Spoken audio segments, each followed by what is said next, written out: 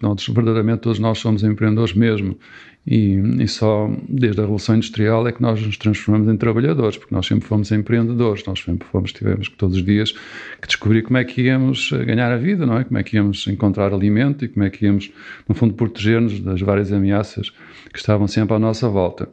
Mas perdemos essa ideia de que temos que olhar à volta, perceber quais são as questões que estão para ser resolvidas e encontrar a solução para essas dificuldades. Andava por aí a tentar saber quantas vezes vão esmagar a ilusão e encará-la de viés. Olá e bem-vindos ao Falar Criativo. Eu sou o Rui Branco e este é o podcast sobre criatividade e as pessoas transformam as ideias em algo de valor. E este episódio é sobre isso, sobre criar valor. Falei com o António Lucena de Faria, que é um empreendedor, entre outros projetos, criou a fábrica de startups, da qual é o CEO.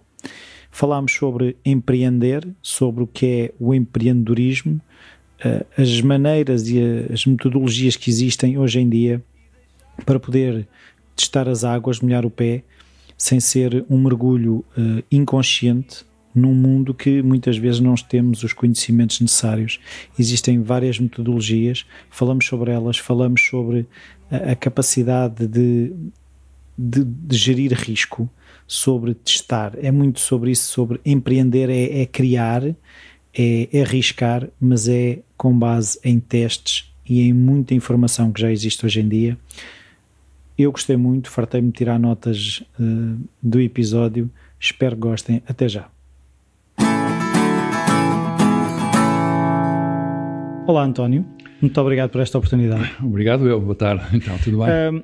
Eu costumo começar todas as minhas entrevistas com uma pergunta: se a criatividade estava de alguma forma presente na sua infância, se havia artistas na família, hábitos culturais, o familiar engenhoca, às vezes a criatividade manifesta-se das mais diferentes formas.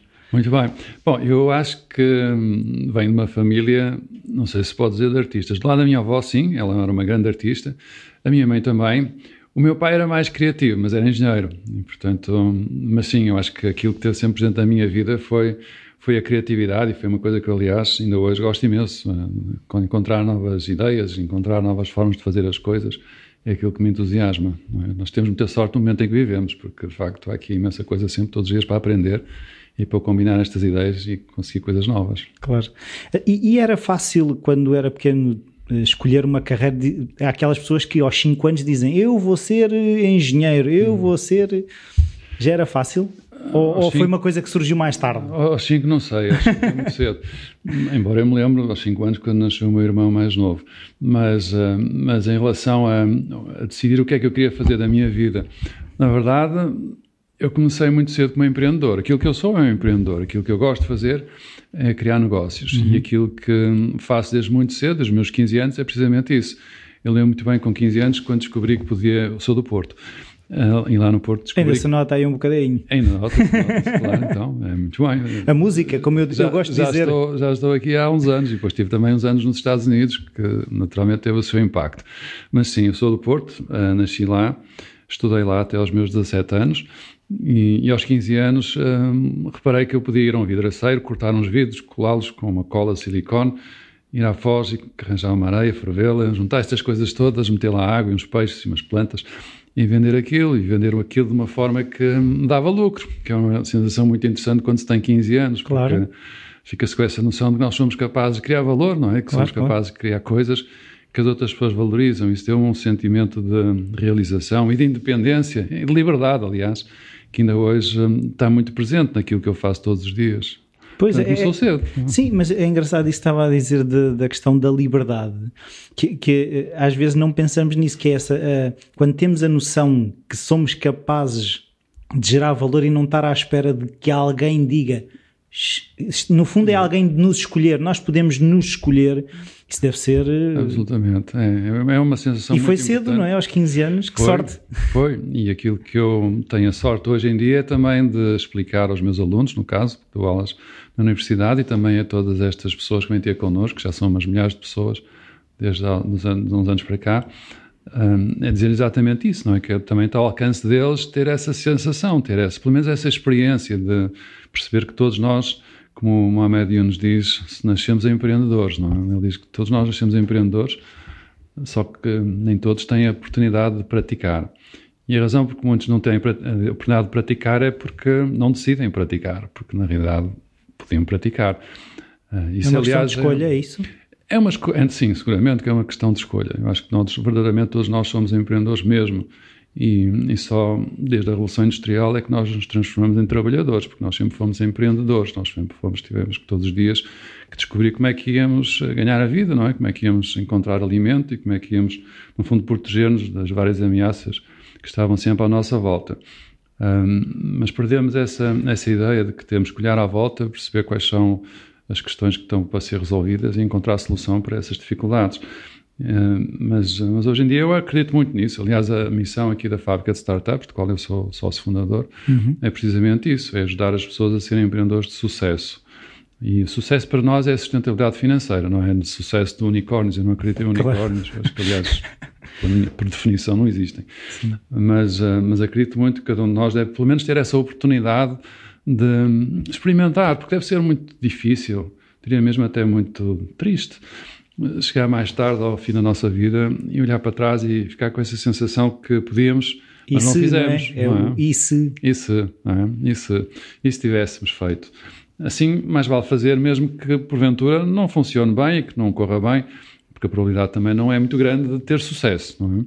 Depende, claro, da forma como nós definimos o sucesso, mas sim, a maior parte das empresas que são criadas acabam por fracassar. Mas quem fracassa uma vez, levanta-se e faz da segunda vez e da terceira e há de encontrar o caminho. E se não encontrar, pelo menos tentou. E as pessoas, quando chegam aqui à fábrica de startups, por um lado devem vir com a ideia do unicórnio, todos querem ser o próximo Google, o próximo Facebook, Uber da vida. Por outro lado, se calhar nunca falharam. Como é que é esta gestão de entre um unicórnio e tu vais falhar? Bom, a primeira coisa é que nós explicamos com clareza de que existem vários tipos de empreendedor. E há empreendedores que aquilo que querem é apenas o que se chama em inglês um lifestyle business, um negócio que lhes permita ter uma vida sossegada, uma vida em que possam, porventura, viajar, enfim, que tenham, no fundo, condições para serem independentes e ganharem o suficiente para fazerem aquilo que gostam de fazer. Pois, claro, nós também temos ainda um outro tipo de empreendedor que eu também acredito muito nele e temos trabalhado muito nesse novo tipo de empreendedor, que é, se quisermos, em português, o empreendedor em português, mas vai lá uma palavra em inglês, em part-time, é um empreendedor temporário. Sim. Temporário no sentido de que não dedica... A meio termo. A meio termo, exatamente, é isso mesmo. E eu acredito muito nisso. Os americanos chamam-lhe um side hustle, sim, um side project, e tem-se desenvolvido imenso no mundo inteiro, porque as pessoas hoje todas, penso que, não é todas, mas pelo menos muitas pessoas têm essa ansiedade, essa vontade, essa necessidade, diria mesmo, de pelo menos experimentarem o que é isto de ser empreendedor. Mas também existem muitos obstáculos, não é? E um deles é esta ideia de que para ser empreendedor temos que abandonar tudo aquilo que estamos a fazer e saltar para a piscina sem sequer saber nadar. E o resultado, claro que não é muito bom, não é? O resultado nós sabemos, há muito fracasso. Com esta nova abordagem, que nós no fundo somos um empreendedor em tempo parcial, nós podemos, no fundo, ser empreendedores ao mesmo tempo que somos empregados, que temos um emprego e ganhamos um salário no fim do mês. Portanto, não estamos a arriscar tudo, não estamos a pôr em causa o que é que pode ser o futuro nosso e da nossa família e dos nossos amigos. Na verdade, estamos a fazer uma experiência, não é? E se a experiência correr bem, ótimo, pode-se aumentar a intensidade, não é? Se a experiência correr mal, também não tem problema, ou se deixa de fazer a experiência ou faz outra experiência diferente e avança-se. Portanto, essa é uma ideia que eu acredito muito, não é? De que o empreendedor não tem que ser, nem deve ser, no meu entender, e nós então em Portugal acho que não faz sentido nenhum falar nos tais unicórnios, não é? Os unicórnios são as empresas de bilhões de dólares, não é? Ou 1.000 milhões de dólares, não é? Em português. E eu acho que isso não faz sentido nenhum, até porque eu suspeito muito que os unicórnios efetivamente são mesmo unicórnios e que mais tarde ou mais cedo vai-se descobrir que são isso, não é? Que são figuras míticas que na da verdade imaginação não de alguém à realidade. Claro que haverá alguns, e nos Estados Unidos existe uma capacidade de investimento financeiro absolutamente extraordinária, talvez até um bocado difícil de acreditar e se calhar até com pouca racionalidade, ou pelo menos faltando alguma. Mas aqui não existe na Europa, não é? E, portanto, falar de unicórnios na Europa ainda é mais difícil, não é? Aqui não existe capacidade financeira para colocar milhares de milhões de dólares numa empresa que está sempre constantemente a dar prejuízo, não é? Aguenta-se durante uns tempos, mas a certa altura já não se consegue mais. E francamente eu também não acho que esse seja o caminho. Acho que se fizermos bem as contas, a quantidade de empresas que foram por esse caminho e que foram enorme desperdício de dinheiro, de tempo e de vidas, é uma coisa que eu acho que não faz sentido nenhum. Portanto, nós aqui o que explicamos às pessoas é isso, não é? Que nós podemos ter vários tipos de empreendedores, um empreendedor em part-time, um empreendedor que quer isto como estilo de vida, um empreendedor que quer criar a sua pequena empresa e quer faturar umas centenas de milhares de euros todos os anos e viver confortavelmente, um empreendedor que quer que a empresa cresça, que chegue a uns milhões, e até aqueles que querem chegar aos 10 milhões ou aos 100 milhões. Também é possível. E cada um escolherá aquilo que quiser. Agora, também é verdade que o preço que se paga por cada um destes diferentes modelos é diferente, não é? E as pessoas têm essa consciência, é que se calhar... Não. Pois. Eu acho que a maior parte das pessoas não tem, não é? A maior parte das pessoas pensa que, de facto, se pode arriscar tudo. Os que arriscam, porque nós temos duas situações, não é? Temos aqueles que são aquelas pessoas que têm mais dificuldade em arriscar e, portanto, na verdade, ficam sempre a pensar em fazer e não chegam a fazer nunca. E depois temos aqueles que se enchem de coragem e se atiram para a frente, mas sem estarem verdadeiramente preparados, não é? E isso é que nos preocupa, porque achamos que em ambos os casos o desperdício é muito grande, não é? E nós aqui acreditamos também que hoje em dia existem formas de nós mitigarmos o risco. O risco de empreender, não é? Por definição, empreender é fazer uma coisa nova, uma coisa que ainda não foi experimentada, uma coisa que não temos ainda uma grande informação. Mas podemos fazer essas pequenas experiências, não é? E ir ajustando o nosso modelo de negócio até descobrir qual é a forma que nos permite encontrar o tal sucesso, entendido como uma tal sustentabilidade financeira. Isso é possível fazer hoje, pois nós temos esta coisa extraordinária que é a internet, que nos permite fazer estas pequenas experiências com investimentos às vezes muito, muito reduzidos e observar com cuidado quais são os resultados, ir acertando a nossa proposta de valor, ir acertando também o nosso segmento de mercado e pensando quais são os canais que devemos utilizar e as táticas de marketing, enfim, ir aprendendo com essas pequenas experiências até ao momento em que decidimos, sim, aqui é o caminho que queremos continuar e vale a pena ou não, vamos por outro caminho fazer outra coisa diferente. Eu acho que essa nova ideia, não é, que no fundo está por trás desse conceito de Lean Startup, não é, do Customer Development, dessas pequenas experiências, é de facto o caminho que nos permite a nós mitigar os riscos, não é? Pelo menos gerir esses riscos com cuidado e decidir o que é que queremos fazer. E o que significa também que aquelas razões, porque muitos não avançam, agora deixam de ser tão fortes, não é? Porque antes muitos não avançam porque têm medo, não é? Têm medo porque de facto aquilo que está em causa muitas vezes pode ser o seu bem-estar para o futuro e ficarem cheios de dívidas ou ficarem mal vistos, e isso, claro, é de evitar. Com estas pequenas experiências nós conseguimos, de facto, aumentar bastante a probabilidade de sucesso e avançar com mais facilidade. E há maneiras de mitigar, se não é de mitigar, mas no fundo é dar alguma segurança a essas pessoas, da mesma forma que um pai põe um capacete e umas joelheiras no filho que está a aprender a andar de bicicleta. Aquela pessoa que tem o seu emprego estável, ela pode sempre dizer, eu estou a arriscar o meu emprego e os meus filhos. Mas a ideia é essa, que não arrisque. Não precisa de arriscar o emprego. Não é? Se uma pessoa tem uma ideia do negócio, se precisar de ajuda, nós estamos aqui para ajudar. Fazemos muitos programas para ensinar às pessoas como é que fazem estas pequenas experiências. Mas também há imensa literatura, há tanta informação hoje disponível na internet. Hoje quem não sabe é porque não quer, não é? Porque de facto tem esta coisa extraordinária que é a nossa capacidade de chegar aos nossos computadores em qualquer sítio e rapidamente ter acesso a uma quantidade muito grande de informação. Portanto, eu acho que nós temos hoje uma possibilidade muito grande de olhar para estas coisas de uma maneira diferente, não é? Não arriscar tanto, de ir fazendo este percurso. Nós aqui na Fábrica Startups temos vários programas que fazemos sem custos para as pessoas, elas podem se inscrever. Temos neste momento a decorrer o Tourism Explorers, que é um programa que nós realizamos em 12 cidades do país, com uma preocupação muito grande também de levar o empreendedorismo. Neste caso, e as pessoas inscrevem-se como já agora? Inscrevem-se através do nosso site na internet, que é o tourismexplorers.pt, ou indo ao nosso site na internet da fabricadestartups.com.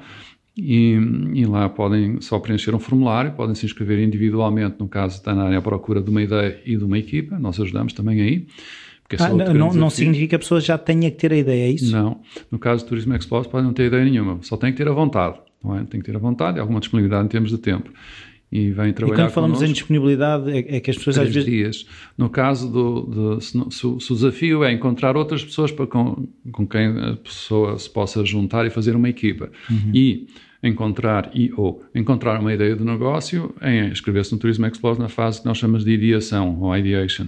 Essa fase é a fase que consiste precisamente nisso, não é? As pessoas vêm individualmente, nós fazemos alguns exercícios logo no primeiro dia, ajudamos as pessoas a encontrarem-se e a conhecerem-se e a criarem as tais equipas com uma preocupação grande de complementaridade, de diversidade até, e depois ajudamos a encontrar uma ideia. E, portanto, saem de lá com uma ideia, com uma equipa.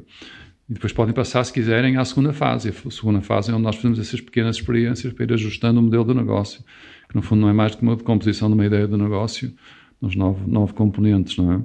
Desde o segmento de clientes, a parte da proposta de valor, os canais, as táticas de marketing, a parte toda relacionada com as receitas, depois do outro lado as atividades, os recursos, as parcerias e também a estrutura de custos. Portanto, estes 9 componentes são descritos e depois são testados, experiência a experiência, e são ajustados em função dos resultados dessas experiências ao longo de um percurso que assim já é mais longo, é de um mês, e que acontece, como eu disse, em 12 cidades.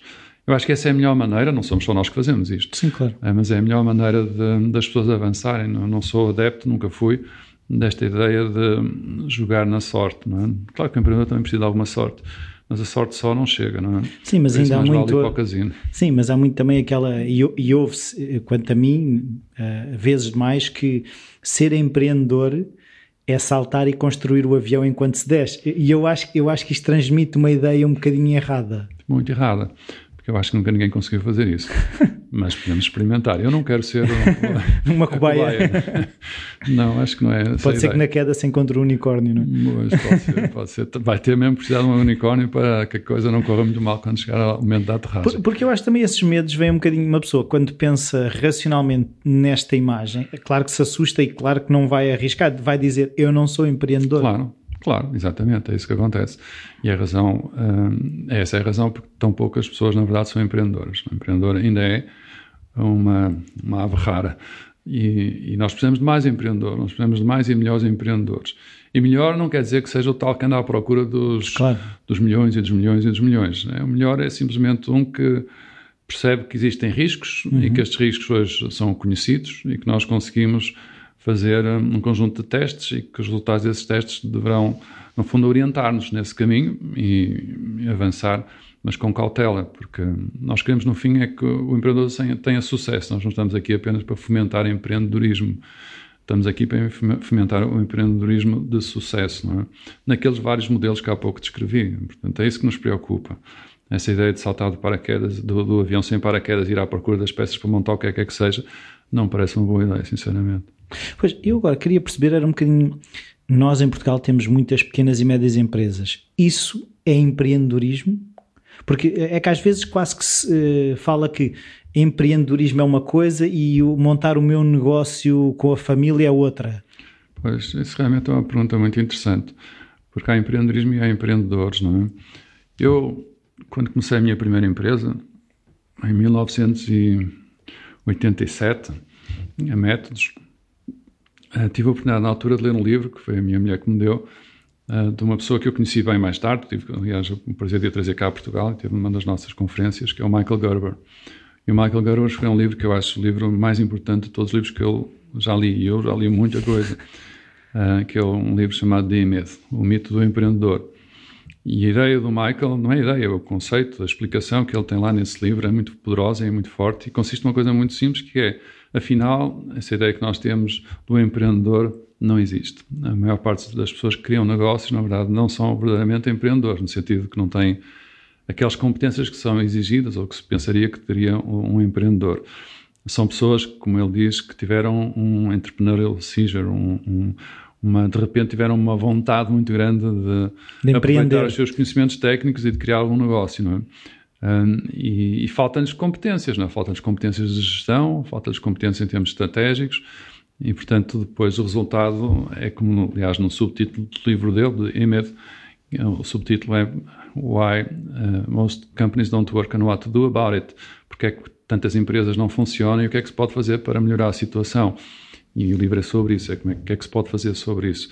Mas verdadeiramente o tal empreendedor com essas competências todas não existe. Por isso é que nós também aqui somos apologistas de juntar pessoas, não é? Para que as pessoas possam, no fundo, em conjunto, ter as competências que são necessárias e também a motivação e ser capazes depois de de ser resilientes, porque as dificuldades são sempre muitas, não é? Mesmo com estas pequenas experiências todas, vai ser sempre um trabalho muito grande e vai demorar mais tempo do que aquilo que nós pensamos, mas é possível, eu já o fiz algumas vezes e, portanto, acho que já vi muitas outras pessoas a fazer, muito mais do que eu, e, portanto, sei que se pode fazer também, que isto funciona, e que hoje em dia realmente é preciso ter a vontade, mas não precisa arriscar tanto, não precisa. Outra coisa que também se fala muito é o dono da ideia, como se existisse uma pessoa que tem a capacidade, lá está, de ser o estratega, o marketeer, a pessoa que vai apertar as porcas e os parafusos, como se o self-made man, além disso, também fosse o homem dos 7 instrumentos. Pois, mas não existe. Que ele tem uma ideia e todas as capacidades. Não existe homem nem mulher. Não há pessoas assim. Não há. Então porquê é que é passada essa imagem? Qual é por ser mais sexy? Mito. Não, é um mito, é uma ideia que se criou, mas não corresponde à realidade. Nós não conseguimos, de facto, ter competências todas que são necessárias hoje para gerir uma empresa. Eu tenho que saber de estratégia, eu tenho que saber de marketing, tenho que saber de vendas, tenho que saber de recursos humanos, tenho que saber de operações, eu tenho que saber da área financeira, eu tenho que saber da questão toda legal, contabilidade, tudo isso.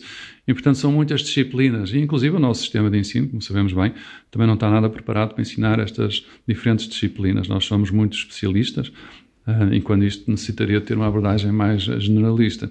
E, portanto, de facto, o sistema de ensino não está preparado, e mesmo que tivesse, convenhamos que era complicado adquirir todo o know-how que é necessário hoje para gerir uma empresa sozinho e fazer tudo.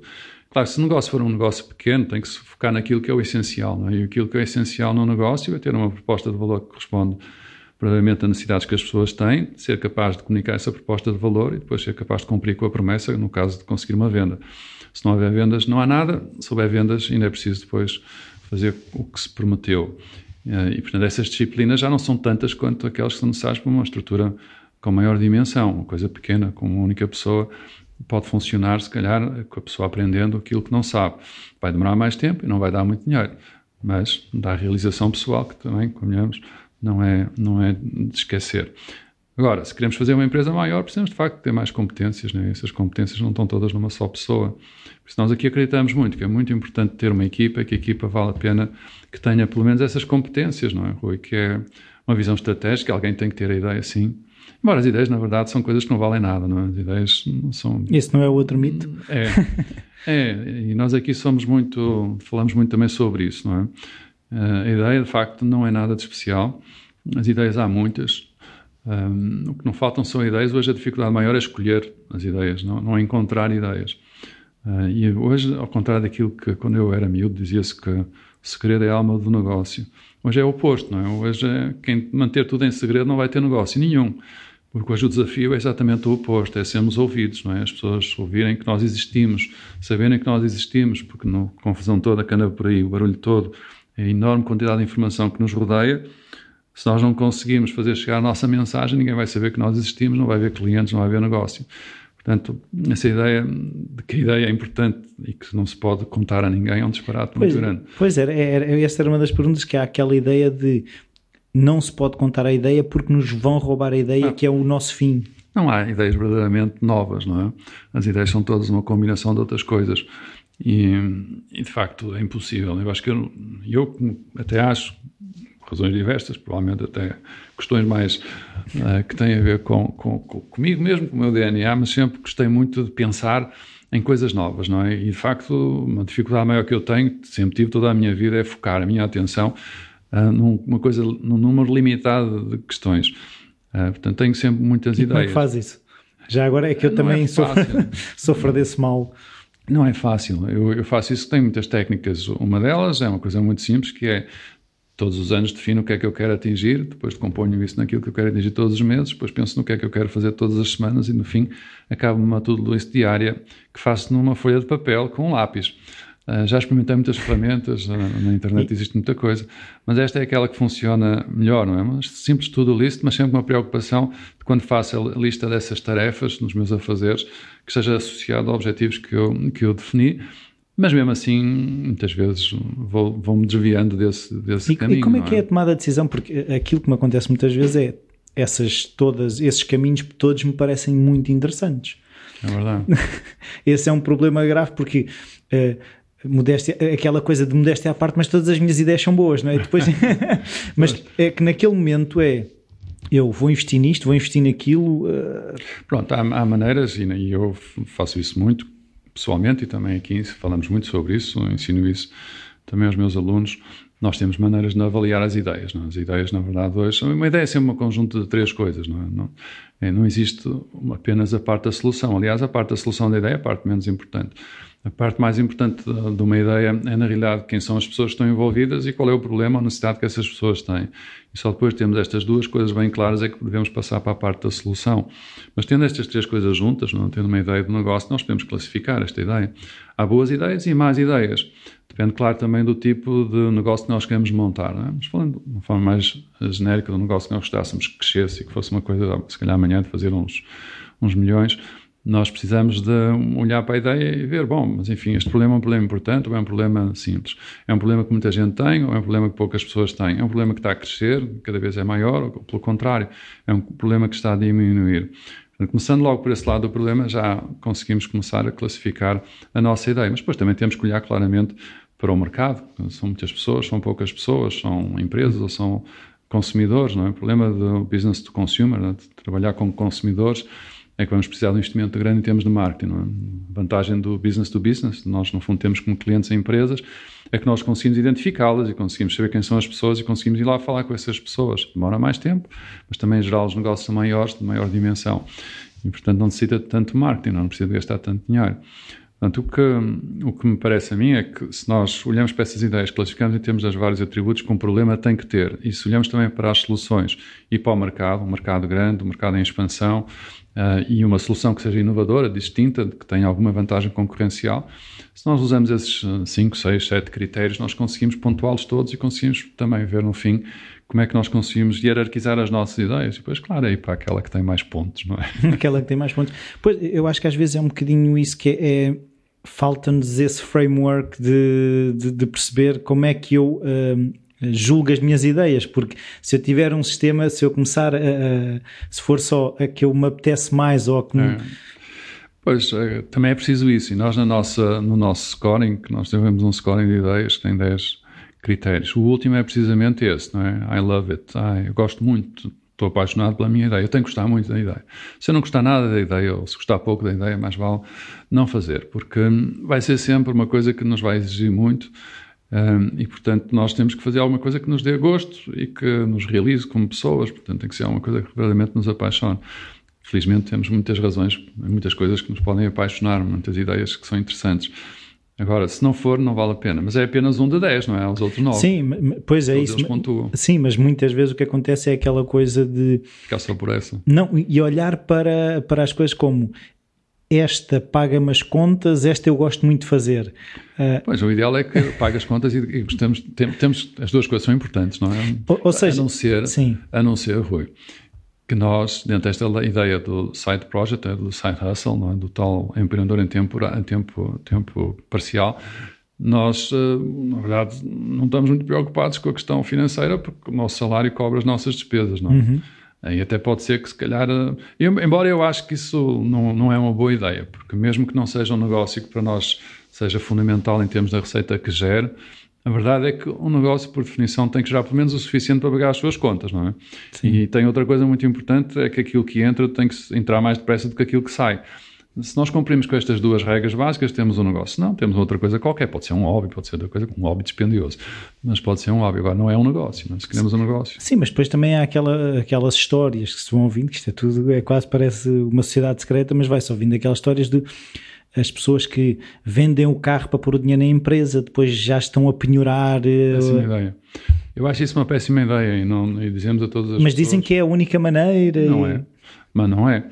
Há muitas maneiras de nós financiarmos um projeto. E hoje cada vez existem mais alternativas para nós financiarmos projetos. Em primeiro lugar, a melhor maneira de financiar um projeto é muito simples. É serem os clientes a pagar. Tem duas vantagens. Por um lado, não estamos a dar nada da nossa empresa, continua a ser toda nossa. E por outro lado, obriga-nos a focar naquilo que é verdadeiramente essencial em qualquer negócio, que é ter clientes. Não vale a pena andarmos aqui a fazer uma coisa que ninguém quer, porque isso aí, de facto, vai ser uma chatice, um aborrecimento. Mais tarde ou mais cedo vamos ter que pagar um preço alto.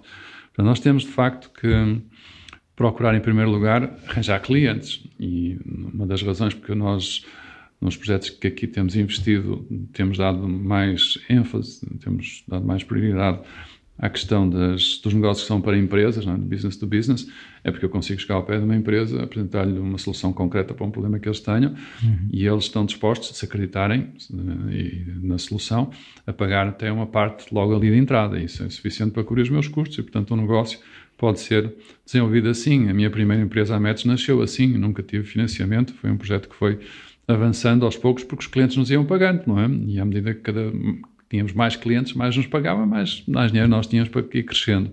E foi sempre assim, autofinanciado. Há muitas maneiras de ter os clientes a pagar, no fundo, para nós termos o dinheiro que necessitamos, o capital que necessitamos para avançar.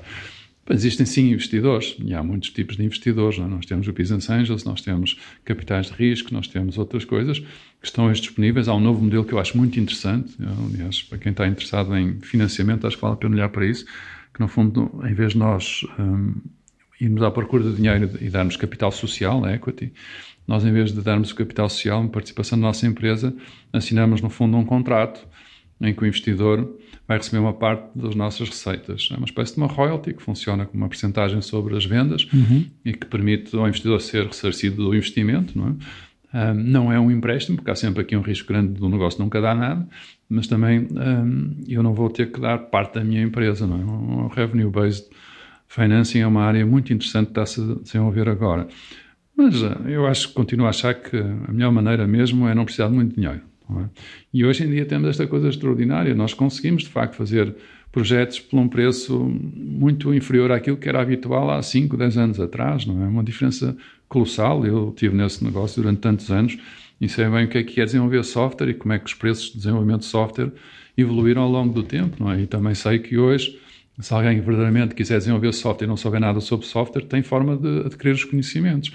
E o suficiente, pelo menos, para criar um primeiro protótipo, mostrar, entusiasmar quem depois, ou clientes ou investidores, querem lá colocar o dinheiro. Não é? Sim, mas é uma coisa que eu também tenho lido alguns casos, que é aquele desafio que é, por um lado temos que procurar clientes, por outro lado temos que ter um produto sólido que depois não vai defraudar as expectativas. E às vezes é este desafio de estou a investir no produto ou desinvestir no produto para investir na angariação de clientes. Depende da etapa onde nós estamos. No princípio de uma empresa, aquilo que nos interessa, os clientes não são todos iguais, não é? E há uns clientes, isto é uma curva normal, esse trabalho está feito pelo Jeffrey Moore, que explicou claramente como é que nós conseguimos distinguir entre 4 grandes tipos de clientes. São 5, mas nós vamos juntar os 2 primeiros numa que vamos chamar os inovadores, que são aqueles que andam já à procura de uma solução, têm consciência do problema. Os early adopters é esse? São early adopters, innovators, que são a percentagem ainda pequena deles, que são 5, 6%, mas são em quantidade suficiente para, no início, pagarem as nossas contas e demonstrarem se nós estamos no caminho certo ou não. Depois nós vamos ter o que eles chamam early majority, não é? Que são as pessoas que depois de ter visto os early adopters e os innovators a comprar, começam a entusiasmar-se e também elas próprias, essas pessoas começam a comprar individualmente, não é? Como consumidores finais ou como empresas. E depois temos os late majority, que no fundo são aqueles que só realmente começam a comprar quando já toda a gente já lá está. Pelo menos eles já estão a comprar. E depois ainda há os laggards, não é? Que são os atrasados, são aqueles que só compram mesmo quando já não há mais ninguém que não compre. E nós, neste caso concreto, no início, não estamos focados, estamos mesmo focados só naquele início, não é? Aqueles 5% que realmente já estão à procura da solução e que estão dispostos, inclusive, a comprar uma coisa que ainda é claramente aquém daquilo que é desejável, que tem a funcionalidade básica, mas que lhe falta ainda muita coisa e que tem ainda alguns defeitos. E assim hoje também que as coisas devem ser feitas. De facto, nós não temos que ter um produto perfeito para só nessa altura ir ao mercado. Isso era ter o famoso MVP, não é? Temos que ter um MVP, um produto mínimo viável, um protótipo, se quisermos, que no limite até pode ser, no caso de business to business, um PowerPoint que descreve qual é a solução, e eu sei-o bem, porque a minha empresa, como disse há pouco, a minha primeira empresa foi assim que nasceu. Eu ia com o PowerPoint, depois de ter ouvido com cuidado o meu cliente, ter ido lá de conversar várias vezes, esclarecido as minhas dúvidas, pensava na solução, descrevia a solução, era software, não é? Apresentava a solução em termos de um diagrama e de uma descrição de quais eram as vantagens, também quais eram os custos, quanto tempo é que ia demorar, e o cliente, se visse naquela solução uma solução adequada e acreditasse que o preço era razoável, adjudicava, e eu cobrava sempre 40%, 30%, 20% logo à cabeça, e isso ia... E pagar os custos de desenvolvimento. Sim. Eu acho que isso é uma coisa extraordinária que está ao alcance de qualquer um. Uma coisa que eu também tenho pensado muito sobre a questão qual é o momento em perceber que aquele negócio não tem pernas para andar? Porque depois há aquela quase teimosia de não deixar morrer aquele negócio que às tantas também já se investiu tanto tempo, tanto esforço, e de repente, qual é que é esse momento em que nós percebemos que já não vale a pena? Bom, a primeira coisa que nós temos que ver é definir com clareza quais são as métricas que nos interessam. Não? No caso do business to business, para mim a métrica mais importante é mesmo... São duas. Uma é a taxa de conversão, o número de visitas que eu faço, com quantas pessoas é que eu falo e quantas é que realmente dedicam ao projeto. E depois qual é o valor desse projeto. Se nós olhamos fizermos um gráfico, não é, que no fundo representa o volume de faturação da empresa, e se esse volume de faturação não evoluir, não é, estiver sempre flat, não sempre na mesma linha, ainda por cima se estiver abaixo da linha do break-even, mas certo, passado uns meses mais vale desistir, não é? Eu já vi aí algumas pessoas que aguentam anos assim, não é? São verdadeiramente... escravos dessa coisa que devia ser uma coisa para os libertar e que acabou ficando numa situação muito pior do que uma vez estariam se fossem empregados de alguém, mesmo que fosse a pior pessoa do mundo a contratá-los. E portanto isso é realmente uma... Mas há algum grau de crescimento que nós tenhamos que ter em atenção, ou seja, que se calhar, mesmo que aquilo, vamos partir de pessoas, se aquilo está a crescer 0,01 ao ano, para aqueles unicórnios, não é? A definição de startup de algumas empresas americanas é que a empresa tem que crescer 20% ao mês, não é? 20% ao mês. Isso é para poder chegar ao estado, eventualmente... Unicorniano. De unicórnio, exatamente. Que é uma coisa extraordinária, não é? Eu, para mim, tenho que uma empresa que cresce mais de 10% por ano já está num bom caminho, não é? Se estiver sempre parado no mesmo sítio e se estiver lá lucro todos os anos, também não vejo problema nenhum com isso, com toda a franqueza. Embora seja verdade que as empresas são como os seres humanos, não é? Como, aliás, qualquer ser vivo tem um nascimento, tem uma fase de infância, tem uma adolescência, tem depois a fase em que nós já somos adultos e depois chegamos um pouco mais velhos e acaba em alguma altura. E isso também é verdade para as empresas, não é? Portanto, essa curva existe.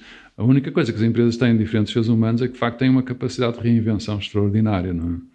E isso possibilitaria entrar numa nova fase, não é? No fundo, quando está na fase da maturidade ou mesmo no decréscimo, entrar numa nova etapa outra vez de nascer uma nova ideia e desenvolver essa ideia e encontrar novos mercados. Sem deitar tudo fora, que isso também às vezes acham que tem que se deitar tudo fora e começar do zero, não é? Não, nós, aliás, uma outra coisa importante em relação à questão de há pouco falávamos de como é que se avaliam as ideias, não é? Como é que eu sei se a ideia é boa ou má.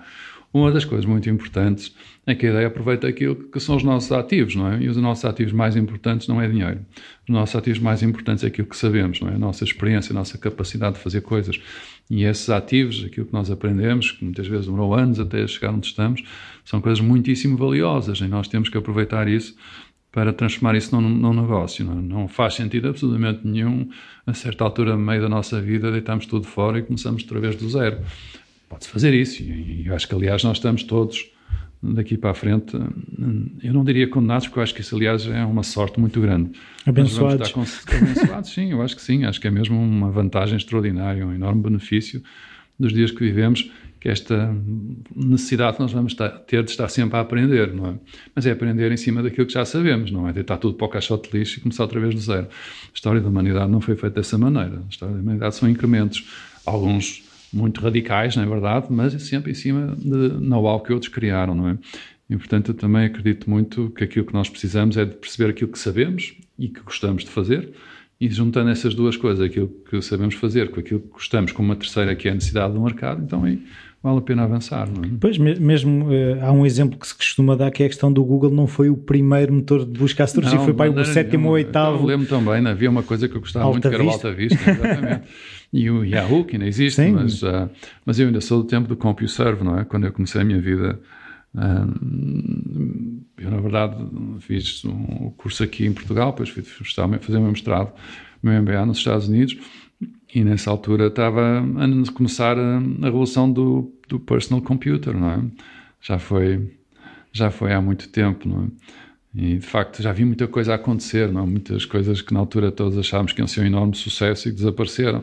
Empresas, ideias, produtos, enfim, um conjunto muito grande de alterações a que assistimos. E eu acho que, aliás, que esse processo de alteração é um processo que nem é constante, eu acho que cada vez está a acelerar mais. E nós temos que nos habituar a isso.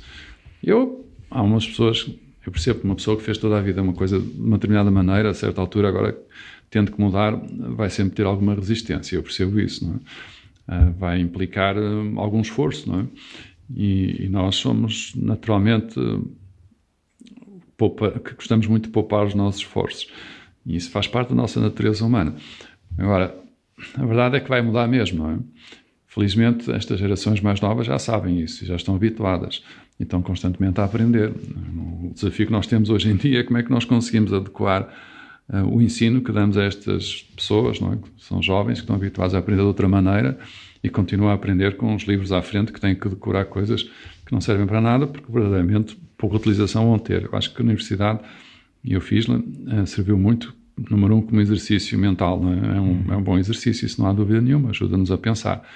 Mas essa ideia de andar a memorizar coisas no tempo dos computadores não faz sentido nenhum, não é? Hoje chego ao Google e descubro tudo. Sim, tenho uma enciclopédia no bolso, não é? Claro, exatamente. Isso fazia sentido quando eu tinha que ir à biblioteca, não é? Claro, não é?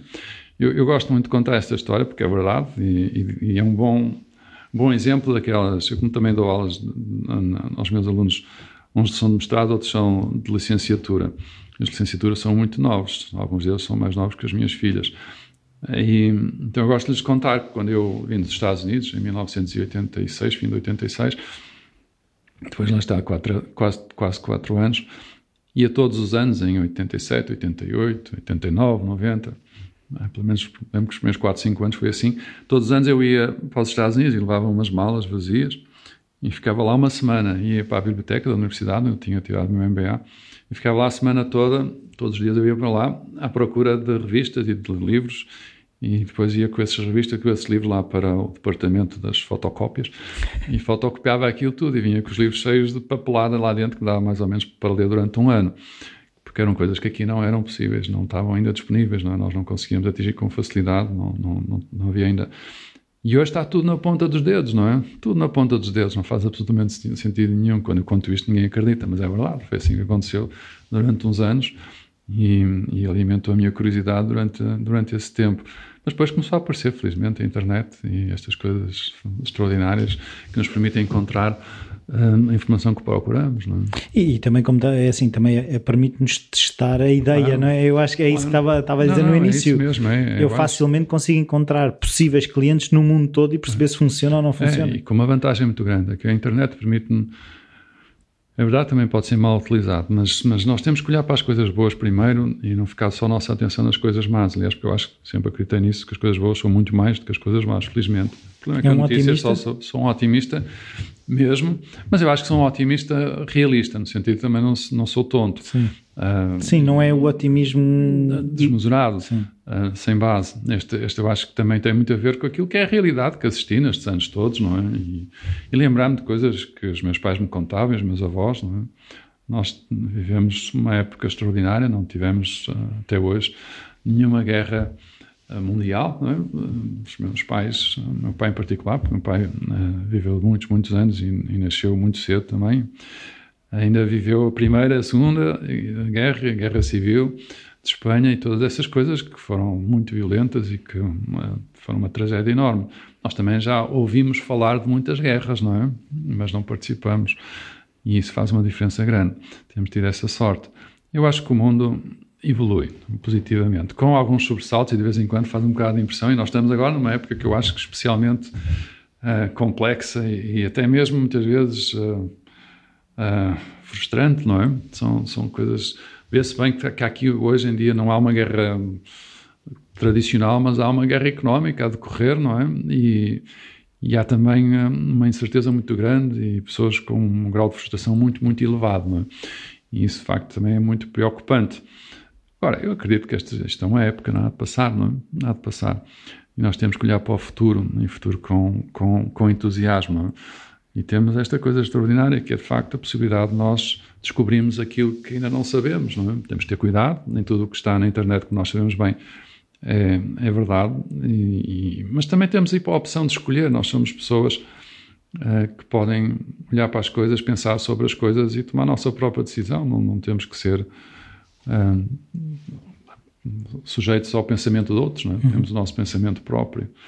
Embora também seja verdade que a forma de nós muitas vezes decidimos não seja a mais racional. Isso leva-nos, aliás, a um outro tema muito interessante, que, aliás, suporta esta ideia das pequenas experiências, não é? Eu já ando entusiasmado com esta ideia do little bets, não é? De fazer estas pequenas experiências, não é? Porque há pouco para ter little wins também, não é? Para ter little wins e também muitos falhanços, não é? E aprender com esses fracassos. Esses fracassos são interessantíssimos, no sentido que nos ensinam imensa coisa. E a internet tem essa coisa, estava há pouco a falar sobre isso, que é a capacidade que nós temos de saber exatamente o que é que se passa.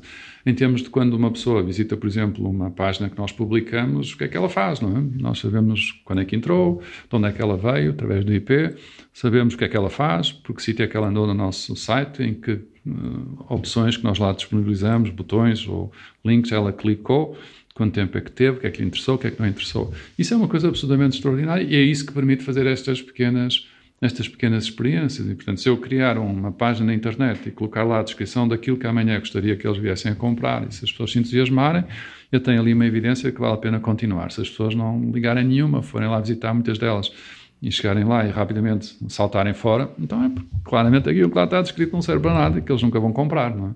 Portanto, essas pequenas experiências são muitíssimo valiosas e nós temos ao nosso alcance. Agora, ainda somos poucos aqui em Portugal a praticar verdadeiramente isto, não é? Porque também é preciso ter muita coragem. O problema que eu vejo hoje no empreendedorismo, estas pessoas que já perceberam o que é que quer dizer Lean Startup, mas que verdadeiramente não praticam.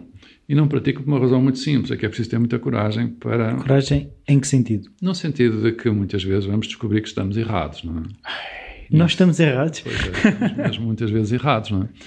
Porque convencemos das coisas, mas depois percebemos que o mercado de uma só pessoa, que somos nós próprios, não dá para fazer um negócio, não é? E que as pessoas, as outras, não reagem sempre da mesma maneira e não reagem muitas vezes como nós reagimos, não é? Que mesmo que eu esteja a ler de resolver um problema que para mim seja um problema forte, uma solução para mim me entusiasma, não é nada garantido que muitas outras pessoas tenham a mesma ideia e a mesma ação e venham inclusive amanhã a comprar.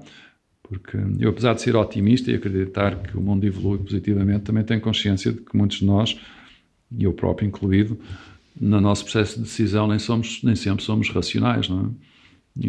Há quem diga que até somos muito pouco racionais, não é? Sim, nós de facto, eu sou licenciado em Economia, não é? Tive curso na Universidade de Economia, que foi em 1983, e, portanto, antes de fazer o meu MBA, era aquilo que eu aprendi, Economia. E aprendi que havia uma coisa chamada o homem económico, não é? Um ser humano que decidia de uma forma racional sobre as diferentes alternativas, tinha-se numa perspectiva económica. Mas a verdade é que não é assim, não é? Aliás, o Prémio Nobel da Economia, o Richard Thaler, não é? Eu estava a pensar no Kahneman também do Thinking Fast and Slow. Também ganhou um prémio. É verdade. Hoje felizmente, nos últimos anos, tem aparecido muita gente a pensar nessas na tomada de decisão? Na tomada de decisão e na falta de racionalidade que muitas vezes nós temos quando tomamos as decisões, não é? Por causa dos enviesamentos cognitivos, que são uma lista grande. Quem tiver interesse nisso é só ir ao Wikipedia e fazer lá enviesamento cognitivo ou cognitive bias e vai encontrar uma lista. Para mim já não é assustadora, mas a primeira vez que olhei fiquei um pouco assustado, porque há lá muita coisa que são esses enviesamentos cognitivos que Mas demonstram... isso também são só os outros, não é? Não são nada, somos todos nós, não é? Eu acho que a questão, por exemplo, do desconto hiperbólico é uma coisa que todos nós sentimos, esta ideia de que nós valorizamos muito mais aquilo que temos já neste momento do que aquilo que poderemos vir a ganhar no futuro, não é? Aquele exemplo, acho que o Richard Thaler também fala disso num livro, não é? Se nós tivermos uma opção entre escolher agora já $100 ou escolher daqui a 110. Uma semana 110 ou 120 ou até mesmo 140, a maior parte de nós vai escolher mesmo os 100 já. Enquanto que se a pergunta for feita e se for daqui a um ano, não é? Os 100 ou os 150 daqui a um ano e 2 meses e uma semana, as pessoas já vão para o segundo, não é? Porque já conseguem perceber que ali há uma diferença grande, não é? Mas a questão é assim. não conhecermos esses blind spots que nós temos todos dentro de nós, não é? Pois é verdade, devíamos conhecer melhor, não é? Não sei se os conseguimos evitar, porque isto muitas vezes nem sequer está ao nível de consciente ou subconsciente, é uma maneira que o nosso cérebro tem, no fundo, de poupar energia, não é? Coloca lá um conjunto de regras. Economia cognitiva, não é? São heurísticas, não é? Uhum. Só que algumas delas não estão corretas. Eu lembro na economia, falávamos muito disso, mais até no meu MBA, da questão do sunk cost, não é? Do custo afundado, que é uma coisa que eu reparo todas as vezes, ou antes, não é que todas as vezes, mas com muita frequência, quando falo com com investidores, não é? Que esta ideia de que nós muitas vezes continuamos a investir numa coisa que já sabemos que não vai funcionar, não é? Porque já investimos muito, não é? Se já investi 10 anos da minha vida. Pois é, agora tenho que continuar a investir. Embora estejam lá as evidências que aquilo nunca vai dar nada, não é? Mas há muitos, a lista é grande de enviesamentos cognitivos. Mas isso significa para mim o seguinte, que quando nós criamos um negócio, nós verdadeiramente não sabemos se aquilo vai funcionar. Mas podemos fazer as tais pequenas experiências, não é? E podemos registar os comportamentos das pessoas, que são os nossos potenciais clientes, e, portanto, podemos decidir se aqueles são verdadeiramente os nossos clientes ou não, podemos mudar o segmento de mercado, e se descobrimos que aqueles sim são os nossos clientes, mas que não é bem esta a proposta de valor, podemos ajustar a proposta de valor. Isso funciona para tudo, até ao limite, inclusive na definição do próprio preço de um bem ou de um serviço. Isso é muito, muito poderoso, não é? Evita muita dor de cabeça e muita chatice mais tarde, não é? Que é o desapontamento de gastar muito dinheiro, o nosso tempo, fazer uma coisa que depois ninguém quer, que é a razão número 1 do fracasso de tantas empresas, não é? E simples, é não ter clientes. É não ter clientes, é fazer uma coisa que ninguém quer. Há sempre dois desafios, não é? É fazer uma coisa que ninguém quer ou fazer uma coisa que até há muita gente que quer, mas ninguém sabe. Pois esse é outro desafio, não é? É como é que damos a conhecer o nosso produto, não é? Exatamente. Eu vejo isso muito. Eu acho que há pouco estávamos a falar do empreendedor, não é? Da necessidade deste empreendedor ter várias competências. E uma das coisas que eu reparo muito frequentemente nos empreendedores é que lhes falta uma coisa absolutamente fundamental, que é a capacidade comercial. Que é a capacidade de vender. É essencial, é fundamental. Acho que não posso ter na equipa um vendedor.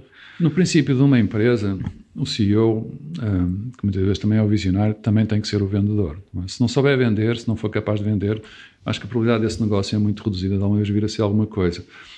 Eu não sou uma pessoa especialmente entusiasta do processo de vendas, mas faço. E, curiosamente, eu sou uma pessoa muito introvertida de personalidade, mas curiosamente descobri que até tinha muito gosto em o fazer, que dava-me gosto e passou-me a dar gosto a partir do momento que eu percebi que vender é uma coisa muito nobre, porque vender no fundo não é mais que nós ouvimos com atenção o que é que os outros têm para nos dizer, perceber quais são os seus problemas, as suas necessidades e em função desses problemas, das suas necessidades, encontrar uma solução. Quer dizer, estamos ali para ajudar as pessoas, criar. Não é uma coisa má, pois não. É uma coisa boa. Acho que é uma coisa importante. Sim, mas confundemos com aqueles vendedores... da banha da cobra. E o conhecido vendedor de automóvel que está sempre a tentar nos impingir qualquer coisa. E as pessoas depois... Eu não quero ser aquela pessoa, porque associam a venda a esse lado mais vendedor da banha da cobra, não é? Pois, mas a maior parte das pessoas dos vendedores... O verdadeiro vendedor não é assim, não é? Esse é um aldrabão, que é diferente. É um aldrabão. Há gente que obviamente... Há uns que fazem as coisas da forma correta e outros que fazem as coisas da forma incorreta, não é? A ética também é muito importante nos negócios e esse caso é um daqueles que eu acho que felizmente é uma exceção e não é a regra, não é? A maior parte dos vendedores querem genuinamente perceber qual é o problema, porque também já sabem que hoje o consumidor evoluiu muito. O consumidor antes enganava-se com mais facilidade, era possível enganá-lo com mais facilidade do que hoje. Hoje em dia o poder está do lado do consumidor. O consumidor sabe muito mais do que o próprio vendedor. Quando chega a um momento de uma transação, ele teve a oportunidade de investigar com muito cuidado e descobrir imensa coisa que está disponível na internet. Ele pode estar na loja a ver os preços da loja ao lado. E acontece muito, não é? Acontece muito. Isso é o drama de muitas das cadeias de retalho americanas, principalmente na eletrónica, que no fundo servem de um espaço onde as pessoas vão experimentar, pegar na coisa, porque nós gostamos ainda de pegar nas coisas, e depois vão embora e fazem encomenda através da Amazon ou de outros sítios quaisquer. É de facto uma coisa, para quem está nesse negócio, preocupante, não? Tem que pensar numa outra maneira de entusiasmar as pessoas e fazer com que a transação seja ali realizada, não é? Mas é tudo, no fundo, o Richard Thaler, que no último Financial Times, ele tinha um artigo muito interessante, não é desta semana, de outra semana, em que ele dizia que se nós quisermos que as pessoas tenham um determinado comportamento é muito simples, é só fazer com que isso seja fácil, não é? E até dava um exemplo lá da questão das pessoas que querem, da oferta que o Financial Times tem em termos de subscrição, não é? Que na verdade é um contrassenso, porque por um lado eles querem muitos subscritores, muitos assinantes, mas por outro lado criar um processo complicado, não é? Difícil e até de alguma maneira sujeito a enganar as pessoas, porque tem um desconto grande no início, mas depois, e dizem que é um período de trial, mas se a pessoa não fizer nada, depois o preço aumenta e fica lá agarrada àquilo durante um bocado de tempo, muito para além daquilo que se calhar a pessoa tinha percebido que ia ser o caso. Não, mas depois também jogam com isso, que as pessoas esquecem que aquilo está sempre a cair na conta e a pessoa não dá por isso. É um outro enviesamento cognitivo que também temos, e por isso é que também muitos negócios que sejam recorrentes são de facto negócios também interessantes, não é? Um negócio transacional é um negócio mais difícil, porque é um negócio que nós temos de estar constantemente a vender. Um negócio transacional é um negócio, de facto, que é muito exigente. Um negócio em que nós conseguimos vender uma coisa e depois manter uma relação, mas pelas razões certas, não é porque estamos a enganar, é porque realmente as pessoas veem valor nisso, é um negócio muito mais interessante.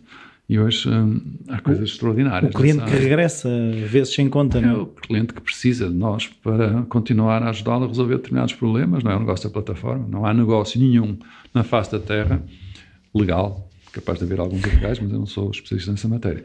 Mas não há negócio nenhum legal tão poderoso, tão rentável, tão capaz de crescer também depressa como o negócio das plataformas, não é? O negócio de criar uma plataforma em software e, no fundo, disponibilizar isso para resolver um problema de uma pessoa e ter pessoas que, no fundo, vão lá e veem a sua necessidade satisfeita e subscrevem aquele serviço, porque o custo marginal unitário é perto do zero, não é? Quer dizer que isso é altamente escalável, é escalável ao infinito, não é? A questão do free, não é? Nem é o free, é a questão de que hoje nós conseguimos, isto é parte do software interessante, não é? Eu crio um software, gasto X para fazer esse software, mas eu ter um utilizador ou ter 1 milhão de utilizadores, para mim é praticamente a mesma coisa, não é? Sim, os servidores terão que ser diferentes, mas o custo dilui-se. Dilui-se muito porque nós também temos essa coisa extraordinária que é a cloud, não é? A nuvem, porque nos permite escalar-se e nós temos que fazer um investimento muito grande nos servidores. Nós não precisamos ter servidores hoje em dia. Aqui há 10 anos atrás, nos negócios em que eu estive envolvidos, fizemos um investimento colossal em investidores, mas mesmo muito, muito dinheiro. Hoje em dia não faria sentido nenhum fazer isso, não é? Hoje em dia eu uso Amazon Service, ou Amazon, ou qualquer outra das ferramentas que existem por aí. Microsoft também tem, o Azure e outras coisas mais, e portanto eu consigo ir no fundo escalando a nossa capacidade de resposta em função também da procura, o que significa que o meu investimento é muito reduzido inicialmente e que sempre, se a coisa estiver bem montada, o que vou recebendo do meu cliente há de ser mais que suficiente para pagar o pequeno incremento que eu tenho em termos dos meus custos. Isso é uma coisa incrível, não existe mais nada na face da Terra que eu saiba que tem essas economias de escala, não é? Claro. Eu agora estava aqui a pensar, se pudéssemos criar quase um exemplo prático, uma pessoa que tem uma ideia, chega aqui à fábrica de startups, ou que tem vontade, o que é que ela pode fazer, de que forma é que ela se pode tornar no tal empreendedor que tem essas ferramentas para não cair em muitas das armadilhas que nós também tivemos aqui a falar? Muito bem. Então, nós também já falamos há pouco, nós temos neste momento aberto as candidaturas para o Turismo Explorers. E o Turismo Explorers é um programa que tem precisamente esse propósito. É focado no turismo, o que é bom, porque o turismo é a maior indústria portuguesa e é uma daquelas em que eu continuo muito otimista, acreditando que vai continuar a desenvolver-se há anos e anos e anos, que eu ando a dizer isso. Eu acho que tendo tido a oportunidade de viajar muito pelo mundo e viver fora durante muito tempo, sempre achei extraordinário o nosso país, não é? Em termos comparativos, nós temos um país com muito poucos, não é? Nós temos uma história extraordinária, com imensas peripécias, coisas boas e coisas más, mas todas elas histórias muito interessantes. Temos uma geografia fabulosa, não é? Variedade muito grande, e temos estas pessoas sempre muito acolhedoras e capazes até de falar em várias línguas, e tudo isso faz com que nós tenhamos, de facto, uns ativos extraordinários para explorar e nessa indústria que é hoje a maior e que vai continuar a ser a maior durante muito, muito tempo, que é o turismo. E, portanto, se alguém quiser desenvolver um negócio na área do turismo, por sinal, é talvez o melhor setor neste momento para investir, para desenvolver uma ideia, só tem que se inscrever. Como eu disse, há 2 etapas. Não é? A primeira é a inscrição individual. Porquê? Porque eu não tenho equipa, não tenho ideia. Portanto, nós proporcionamos a possibilidade às pessoas de chegar lá num dia, de manhã, a conhecer outras pessoas através de um conjunto de exercícios, a entender o que é que essas outras pessoas sabem. Nós fazemos uma espécie de um perfil de cada um, para percebermos as suas competências distintivas e depois então tentamos, através de um conjunto de técnicas, juntá-los em equipas que sejam complementares. E quando tiverem essas equipas, damos um desafio e as pessoas vão trabalhar esse desafio, primeiro olhando para o segmento de mercado e depois para o problema, e depois percebendo qual é o segmento de mercado e quais são os problemas, escolher o maior dos problemas, e para esse maior dos problemas encontrar inúmeras soluções, não é? Quantas mais melhor. E depois é só estudá-las e classificá-las e ver a combinação entre o segmento, o problema e a solução, qual é delas é a melhor. Das várias que são aligeradas, e são 3 dias, são 3 dias muito intensos de trabalho, mas é muito interessante, e a pessoa sai de facto com uma equipa e sai com uma boa ideia, porque tem muitas ideias, selecionam melhor. Pronto, isso é a primeira etapa, portanto é um grande desafio, precisamos dessas 2 coisas. Depois, temos que entrar então no tal processo de validação, que nós fazemos em todos os nossos programas aqui, nos programas que fazemos internamente, os programas que fazemos para as empresas, os programas que fazemos publicamente. Nós, além deste Turismo Explorers, que acontece nas 12 cidades e que envolve centenas de empreendedores do nosso país, com uma preocupação muito grande também das cidades do interior, temos outros programas, acabou o Discoveries agora, que é um programa de turismo na área internacional, com startups que vieram de 15 nacionalidades diferentes, Fazemos todos os anos fazemos o Turismo Explorer, fazemos o Blue Bio, que é na área da biotecnologia marítima. Nós temos apenas 12% do nosso território é terra, não é? O resto é mar. E ninguém faz grande coisa com aquilo tudo que temos à nossa disposição. Temos pescado. Mas cada vez menos, não é? E há outras coisas que podemos fazer além de acabar com não sei quantas espécies de animais. E podemos fazer de uma forma, se calhar, mais inteligente e explorar muitos outros recursos que o mar nos pode dar de uma forma que seja sustentável. Então, nós acreditamos muito nisso. Estes programas todos fazem este mesmo processo, não é? Às vezes arrancam já na fase em que há uma equipa com uma ideia. Outras vezes, não havendo equipa, não havendo ideia, arranca nessa fase do que nós chamamos de ideação. A partir do momento que há uma equipa e uma ideia, nós pomos a correr uma metodologia que desenvolvemos, começa por descrever essa ideia nos tais 9 componentes do modelo de negócio. Depois, cada um desses componentes, no fundo, não é mais que um conjunto de hipóteses, são coisas que nós acreditamos, mas não sabemos, porque ainda não foi feito. E, portanto, nós só temos é que descobrir quais são as hipóteses mais arriscadas, aquelas que têm mais probabilidade de amanhã, quando for para o mercado, não se virem a concretizar. E essas hipóteses mais arriscadas têm que ser testadas, não é? E há imensas experiências que nós podemos fazer com recursos escassos ao ponto de vista financeiro, algumas delas até apenas colocando o nosso esforço e o nosso tempo. E essas experiências vão-nos dando aquilo que nós necessitamos para decidir se mantemos essa hipótese ou passamos por uma outra hipótese. Esse processo pode demorar entre 1 mês a 4 meses. Nos nossos programas de aceleração normalmente demoram 1 mês. É muito intenso, de facto é preciso mesmo ter uma dedicação muito grande e uma vontade muito grande, mas saem dali com uma noção muito mais precisa se vale a pena continuar ou não vale, e também se valendo a pena continuar, como é que podem continuar. Portanto, esse é o percurso que fazemos aqui. Nós acreditamos muito que as pessoas ganham muito em trabalhar em conjunto. Este é sempre um desafio grande, também é sempre trabalhoso, sempre difícil. De arranjar quem encaixe com quem, não é? E mais que isso, as próprias equipas têm muito benefício em estarem a trabalhar umas com as outras, não é? Nós, nestes programas que fazemos, temos normalmente, no caso do Turismo Explorer, são umas centenas de equipas, mas no caso do Discovery são 20 equipas que temos vindas de todo o mundo. E estão a trabalhar o mesmo setor, e em alguns casos até têm ideias de negócio que até são parecidas, não é? Até poderíamos dizer que até poderiam, em algum dia, podem se juntar, e nós temos fomentado isso, e às vezes acontece, mas elas até poderiam pensar assim numa primeira análise que seriam concorrentes e isso iria limitar a vontade de colaborarem. Mas é o contrário, não é? É precisamente colaborando, mesmo que fossem concorrentes, que têm imenso a ganhar. É extraordinário nestes programas de aceleração, porque nós ensinamos as coisas, damos exercícios, pomos as pessoas a fazer estes testes todos, mas depois pedimos sempre às equipas para partilharem o resultado destas experiências e para partilharem as dificuldades que encontraram e as soluções que encontraram para essas dificuldades. E isso é imensamente valioso, porque permite a uma equipa aprender com as outras equipas. E não constroem, às vezes, se calhar, umas em cima das outras. É que às vezes é um bocado essa... É verdade, podem aprender uns com os outros ao ponto de, literalmente, poder aproveitar o conhecimento dos outros para melhorar a sua ideia de negócio, o seu modelo de negócio. Eu acho que isso é extraordinário, essa ideia do learning by sharing, não é? De aprender partilhando, é absolutamente fundamental. Nós seguimos 2 princípios muito simples, que é essa ideia do learning by sharing e a ideia do learning by doing, é fazer que as pessoas aprendem. E aí fazendo e depois partilhando consegue-se ir muito longe, não é? Se tivermos várias equipas, elas puxam umas pelas outras e vai sempre muito mais longe, não é? Eu nunca fui, nunca participei em nenhuma corrida de bicicletas. Eu gosto muito de BTT, mas isso é uma coisa um bocadinho diferente, porque é meter em cima da bicicleta e descer uma montanha. Também se pode subir. Também se pode subir, mais cansativo. E tem que subir, não é? Para chegar lá acima, é verdade. Mas eu acho sempre extraordinário estas coisas da volta a Portugal, a volta à França. E eu acho incrível o que é que estas equipas fazem, não é? Os centenas e centenas de quilómetros que eles fazem, uma média colossal. E eu imagino que seria impensável pôr uma pessoa sozinha em cima de uma bicicleta e dizer-lhe para fazer a mesma coisa. Não ia acontecer nunca, não é? A equipa puxa uns pelos outros, não é? Sim, o fenómeno do pelotão, a velocidade que o pelotão consegue desenvolver é incrível. Isso funciona no ciclismo, mas funciona em todas as atividades humanas. Nós não tínhamos dúvida. Juntos vamos sempre muito, muito mais longe, não é? E é isso que aqui também procuramos. E neste programa do Turismo Explorers, com estas 12 cidades e com tantas startups espalhadas, equipas, negócios espalhados pelo país todo, fazemos um esforço muito grande para dentro de cada uma das cidades eles possam estar juntos e possam no fundo também partilhar, mas mesmo ao nível isso é a vantagem da tecnologia, não é?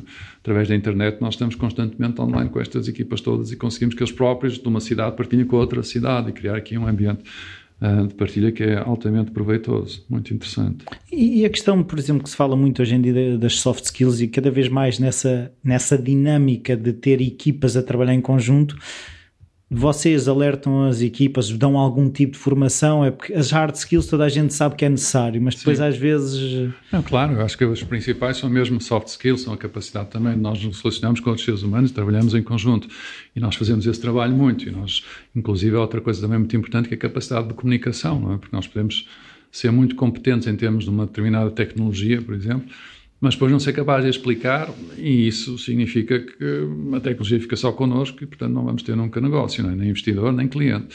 Portanto, a questão da comunicação é uma questão fundamental. Acho que uma das coisas que fracassa muito no ensino que nós ainda hoje temos é precisamente isso, não é? A capacidade de nós trabalharmos em grupo, nos relacionarmos com os outros, gerirmos outras pessoas e também a capacidade de comunicarmos uns com os outros e comunicar em público, por exemplo, que é uma coisa que nós portugueses não estamos muito habituados.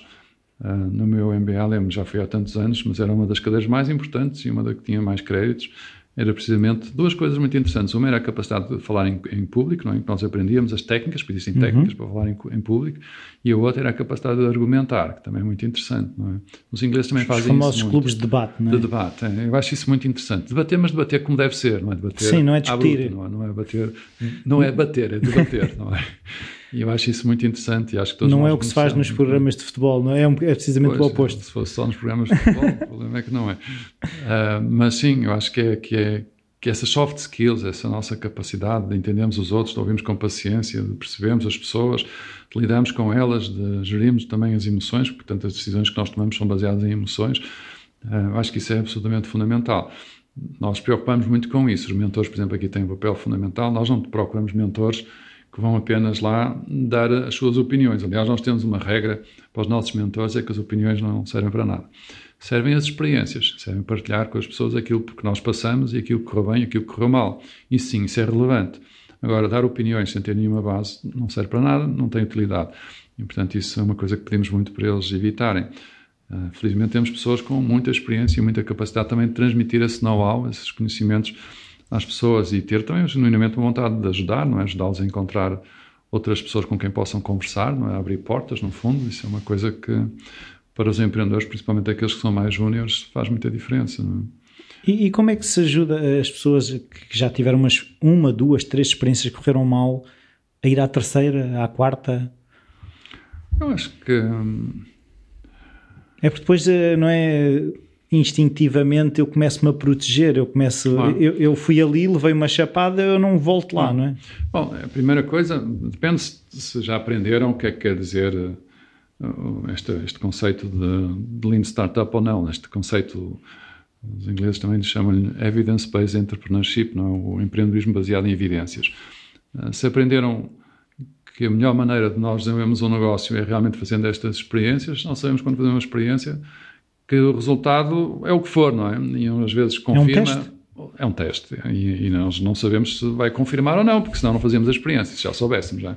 Mas nós sabemos tudo, não é? Não, mas isso começa por aí, não é? Essa é a primeira coisa. E, portanto, se o trabalho, se os outros 2 ou 3 projetos que foram feitos anteriormente foram já debaixo desta ideia que estamos aqui todos para aprender, não é?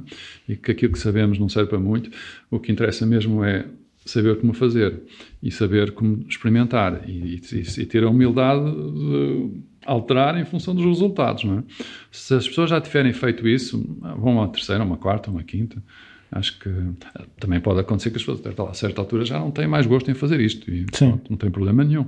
Mas pelo menos eu acho que isso é que é a parte mais importante. Checkmark, está feito. Quando chegar mais tarde, não vou dizer podia ter feito. Não, fiz. Pronto, fiz.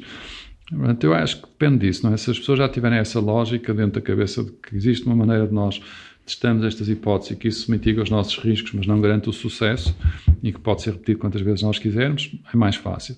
Se não existir, se o processo tive esses 3 projetos anteriores, todos eles foram um fracasso, todos eles deixaram consequências terríveis, não é? Dívidas. Há pouco estávamos a falar de financiamento, eu esqueci-me de referir isso, mas uma das coisas que nós dizemos aqui com muita clareza é que nunca um empreendedor deve pedir um empréstimo. Não é? Nunca se deve endividar. Nunca se deve endividar. Endividar no sentido de endividá-lo formalmente com um banco, por exemplo, porque quando as coisas estão a correr bem, está tudo muito bem. Quando as coisas estão a correr mal, E principalmente se não fomos muito grandes, já não há tanto problema. Claro, mas podemos ficar a dever. Mas quando somos pequenos, e em princípio somos sempre pequenos, já não é assim, não é? Aí aparecem logo a correr, mostram-nos uma lista e mostram-nos as letras que nós assinamos e explicam-nos que se nós não chegamos à frente rapidamente, ficamos com o nosso salário, se alguém já vier a ter o salário, e tudo aquilo que temos fica penhorado e sai das nossas mãos para ir pagar essa dívida, não é? E isso é terrível, não é? É muito difícil. Um empreendedor tem que ter consciência de que aquilo que vai fazer é uma coisa arriscada. Não há nenhuma garantia de sucesso. E mesmo fazendo estas experiências todas, mesmo assim, existe sempre uma probabilidade forte da coisa não correr como se esperava. E, portanto, é de facto capital de risco, não é? Se é para meter capital, meta capital de risco. Pode ser o seu, pode ser o capital do risco dos investidores, que têm consciência que o estão a fazer. Agora, não é pedir um empréstimo. O empréstimo dá-se garantias, não é? E essas garantias, quando a coisa não corre bem, têm que ser depois concretizadas, não é? E isso é péssimo, não é? Portanto, se a pessoa passou por esse drama, a primeira coisa é tentar ajudar para conseguir resolver o assunto, não é? Não vale a pena, certeza absoluta, meter-se mais uma aventura quando ainda está com problemas das aventuras anteriores. E depois é explicar que essas vezes correu mal, em parte, não foi só por isso, mas em parte foi porque a pessoa também não fez isto como deve ser, não fez isto com esse cuidado de testar as hipóteses mais importantes do modelo.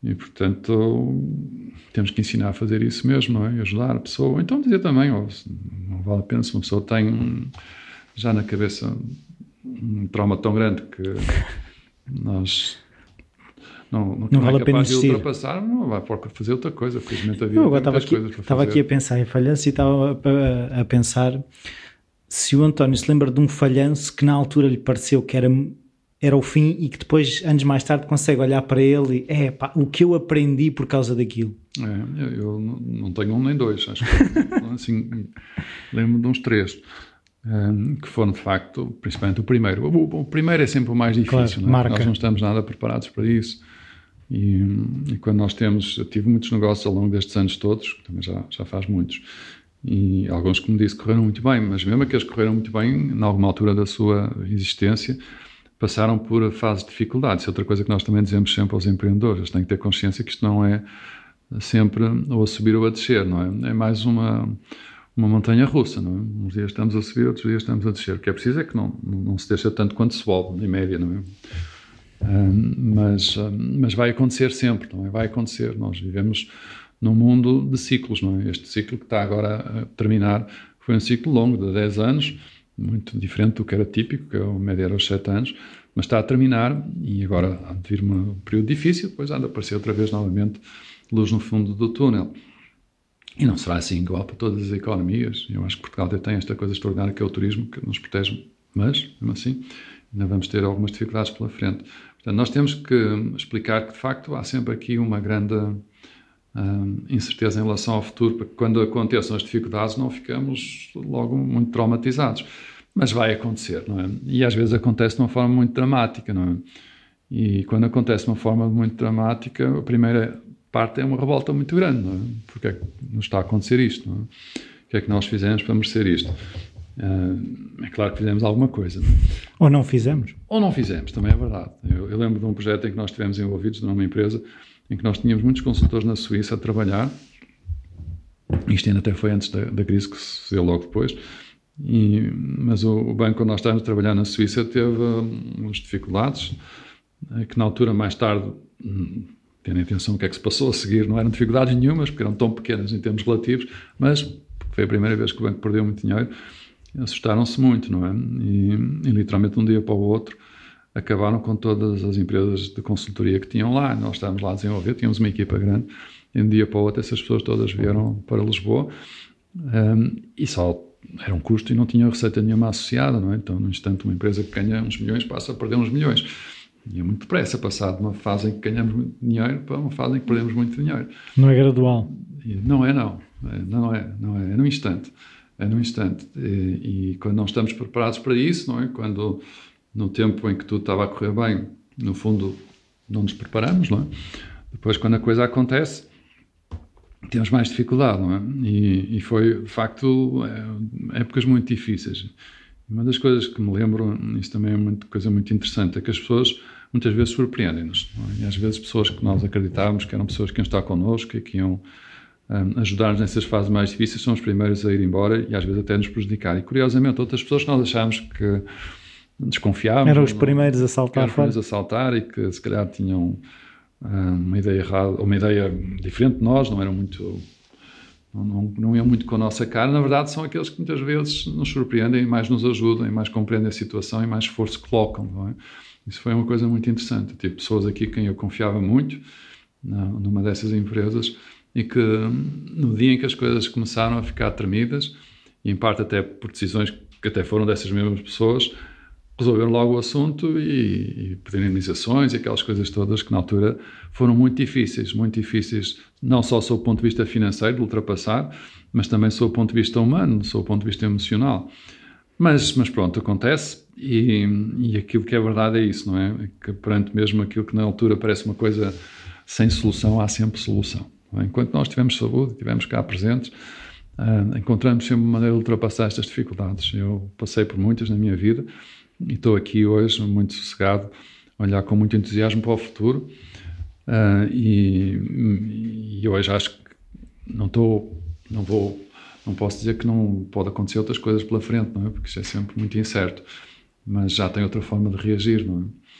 Confesso que o empreendedor também, um bom empreendedor é um empreendedor que, tendo um primeiro choque, claro, e um desgosto grande, também reage depressa, não é? A certa altura começa a perceber que só há uma solução, ou é desistir e aquilo mesmo então não tem futuro nenhum, ou é lutar. E eu acho que a maior parte dos empreendedores, quando conseguem passar essa fase do choque inicial, arregaçam as mangas e vão à luta e descobrem a solução e encontram a solução. E nesse momento, por exemplo, no seu caso, procura ajuda, fecha-se, porque há pessoas que há esse impacto inicial, há o choque e depois precisam estar sozinhos para digerir aquilo e depois há pessoas que a primeira reação é aconteceu-me isto, o que é que tu achas? Pois, bom, duas coisas interessantes. Uma é, para já eu sempre tive uma pessoa que me ajudou imenso toda a minha vida, que foi, e é a minha sócia e é a minha mulher. E que dizem que é a melhor contratação que podemos fazer para a vida. Eu também acho. Para mim, no meu caso, já vai mais de 33 anos, portanto, acho que foi realmente uma escolha, a melhor escolha que eu fiz. E nesses momentos também é que se vê se a relação é forte o suficiente para aguentar essas dificuldades todas, incluindo dificuldades financeiras. E também o conselho é um conselho positivo e desinteressado e também útil, não é? E, portanto, eu tive essa sorte. Também tive o desapontamento de algumas pessoas que eu achava que eram verdadeiramente meus amigos e que nessa altura me abandonaram e que trabalhavam comigo. Também acontece, não é? Mas felizmente no primeiro caso que eu referi é muito mais forte e deu muito alento e me ajudou imenso em termos mesmo de organização depois do que é que veio a seguir, do que esse desapontamento com algumas pessoas que me surpreenderam pela negativa. E também tive aqui pessoas extraordinárias que me ajudaram a ultrapassar estas dificuldades para além da minha mulher, que agradeço imenso. Portanto, eu acho que nós fazemos as coisas corretas e fomos pessoas corretas. As dificuldades vão aparecer e nós vamos encontrar a solução para essas dificuldades e vai sempre haver algumas pessoas que nos vão ajudar. E serão sempre mais e terão um impacto bem mais positivo do que aquelas que não nos ajudam e que até nos complicam a vida.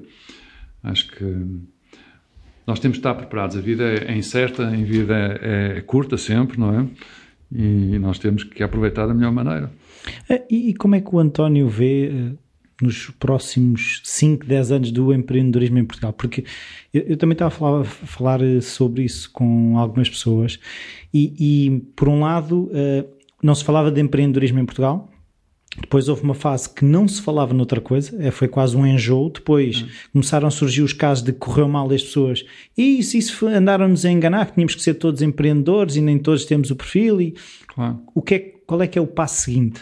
Bom, eu confesso que vejo com imenso entusiasmo a área do empreendedorismo. Número 1, acho que é uma necessidade, não é mesmo uma necessidade, acho que aliás é a única estratégia possível. Não é para o opcional. nosso país. Quer dizer, opcional é sempre, não é?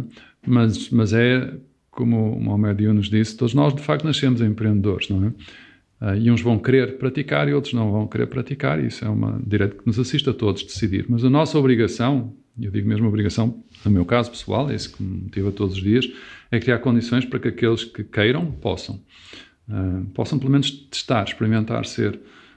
Essa é a minha principal motivação, naquilo que realmente faço tudo o que tiver ao meu alcance, e acho que os sinais são positivos, no sentido de que vejo cada vez mais pessoas interessadas em ter o seu negócio. Acho que o modelo é que mudou. Essa ideia do unicórnio, de criar uma coisa extraordinária, que vai valer não sei quantos milhões, já não é tão verdade, já não é tão frequente, não é? Começa a ser mais frequente, embora em Portugal ainda temos muito trabalho para fazer, mas começa a ser mais frequente a tal ideia de ter um pequeno negócio nosso e que nos dá uma satisfação, e que à medida que nós vamos aprender até se pode vir a transformar num grande negócio. Nunca se sabe, não é? Se aprendermos, quisermos dedicar atenção, o tempo que aquilo necessita, mas é uma decisão nossa e que nós podemos fazer não de uma maneira radical, de um dia para o outro, com total compromisso e também risco enorme, mas de uma forma mais consciente, de uma forma mais cuidadosa, uma forma que no fundo, de facto, nos permite tomar uma decisão com mais qualidade, não é? Eu acho que muita gente vai querer ser empreendedor, não é? E nós temos é que trabalhar para criar essas condições. As boas notícias é que não é de facto muito complicado criar essas condições, não é? Eu, para mim, acho que, por exemplo, não tem nada a ver com a política, nunca me meto na política, mas acho que os governos, agora estou falando do nosso caso porque é o caso que conheço melhor, não é? O país em que vivo, deveriam verdadeiramente estar empenhadíssimos em criar novas empresas e em fazer com que as pessoas tenham mais negócios. Porque pode ser visto de uma perspectiva egoísta, que é, de facto, uma empresa é uma máquina de gerar dinheiro para o Estado absolutamente incrível, como não há mais nenhuma. Não há mais nada parecido com uma empresa. Uma empresa, outro dia fiz umas contas muito interessantes e depois confirmei com o responsável da área financeira aqui dentro do grupo. E umas contas muito simples, que é uma empresa que fatura à volta, por exemplo, vamos pegar numa empresa que fatura 200 mil euros por ano, também não é uma empresa muito grande, que tem 4 pessoas, não é? Cada uma dessas pessoas, vamos dizer que em termos de custos, custam à empresa 40 mil euros, são 120, não é? Portanto, sobram 80. Bom, uma empresa que fatura, nestas circunstâncias, que tenha 4 pessoas, cada uma delas a ganhar, em termos de salário base bruto, os tais 40 mil por ano, paga para o Estado à volta de 110 mil. Já era para o Estado à volta de 110 mil, quer dizer, fatura 200, mas gera 110. É uma coisa incrível, não é? E gera 110 porque, claro, tem IVA, porque tem o IRS, e porque tem a Segurança Social e porque tem o IRC. Já não estou a falar das outras coisas mais pequenitas que também contam, não é? Pagamento por conta e outras coisas mais. Mas é extraordinário, é uma máquina de fazer dinheiro para o Estado, não é? Portanto, uma perspectiva meramente egoísta do Estado, que necessita sempre de muito dinheiro e para fazer face a tantas despesas, isso já se justificaria. Eu acho que era mesmo até razoável, racional, fácil de demonstrar que o Estado devia pagar às pessoas para serem empreendedores. Sim, mas a questão às vezes que também se coloca é se temos mercado para ter tantas empresas que têm esse volume de faturação. Claro que temos mercado. O nosso mercado é um mercado global, não é? É outra coisa muito interessante que nós temos uma vez por todas afastado da nossa cabeça. Neste mundo da internet, os nossos clientes não são aqueles que ficam nesta cidade, não são aqueles que ficam neste distrito, não são aqueles que ficam neste país, não são sequer aqueles que ficam na Europa, sendo que a Europa até é o maior mercado do mundo, com 500 milhões de consumidores. São, de facto, pessoas que estão em qualquer parte do mundo, não é? Isso é uma coisa extraordinária. Não há razão nenhuma para eu hoje fazer um negócio e pensar apenas em fazer um negócio para o meu mercado local, porque as pessoas hoje têm necessidades e essas necessidades não são específicas. Há algumas que são, mas há muitas que não são. Há muitas necessidades que a maior parte dos seres humanos também têm ainda por resolver. E, portanto, se nós apostamos nisso, se apostamos nesta coisa extraordinária que é a internet e a sua capacidade de comunicação, nós conseguimos ir muito longe e podemos ter clientes em qualquer parte do mundo, não é? Não podemos pensar de outra maneira, não podemos pensar apenas em Portugal, não podemos pensar que é só porque falamos português, só podemos lidar com portugueses, não faz sentido nenhum. Quando muito no Brasil, não é? No Brasil é um mercado extraordinário, 200 milhões de pessoas, um bocado mais que isso, onde existem oportunidades na área do digital, na área mais industrial.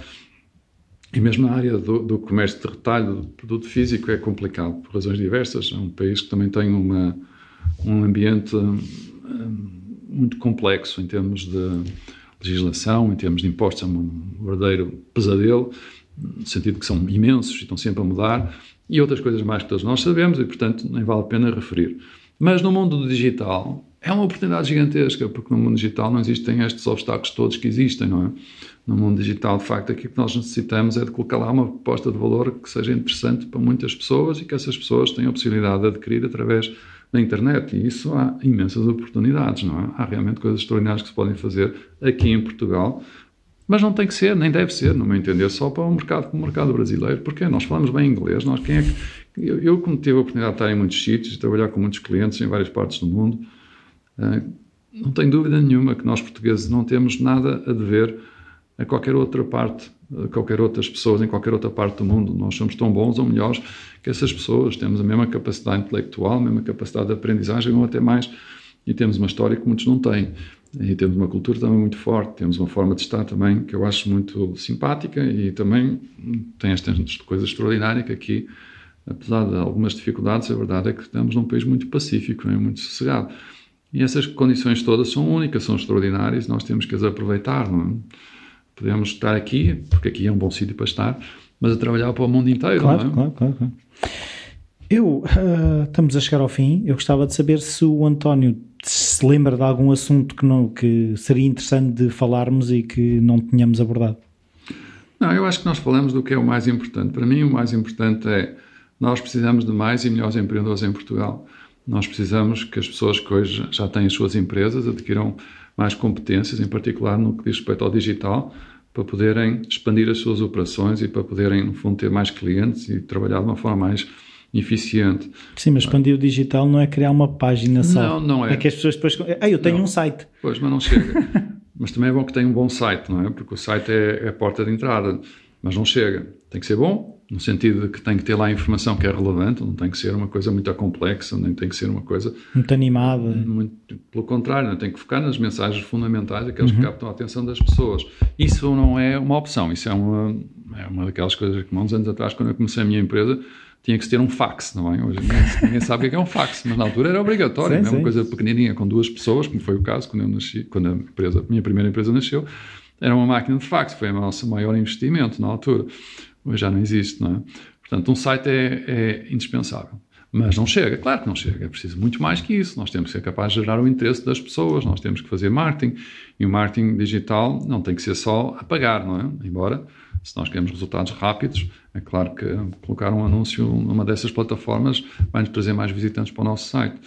Mas há muitas outras maneiras de trazer esses outros visitantes, fazendo conteúdo como deve ser, que chama as pessoas, e essas pessoas, no fundo, chamam outras pessoas, e esse efeito viral é o que justifica os maiores sucessos que conhecemos, não é?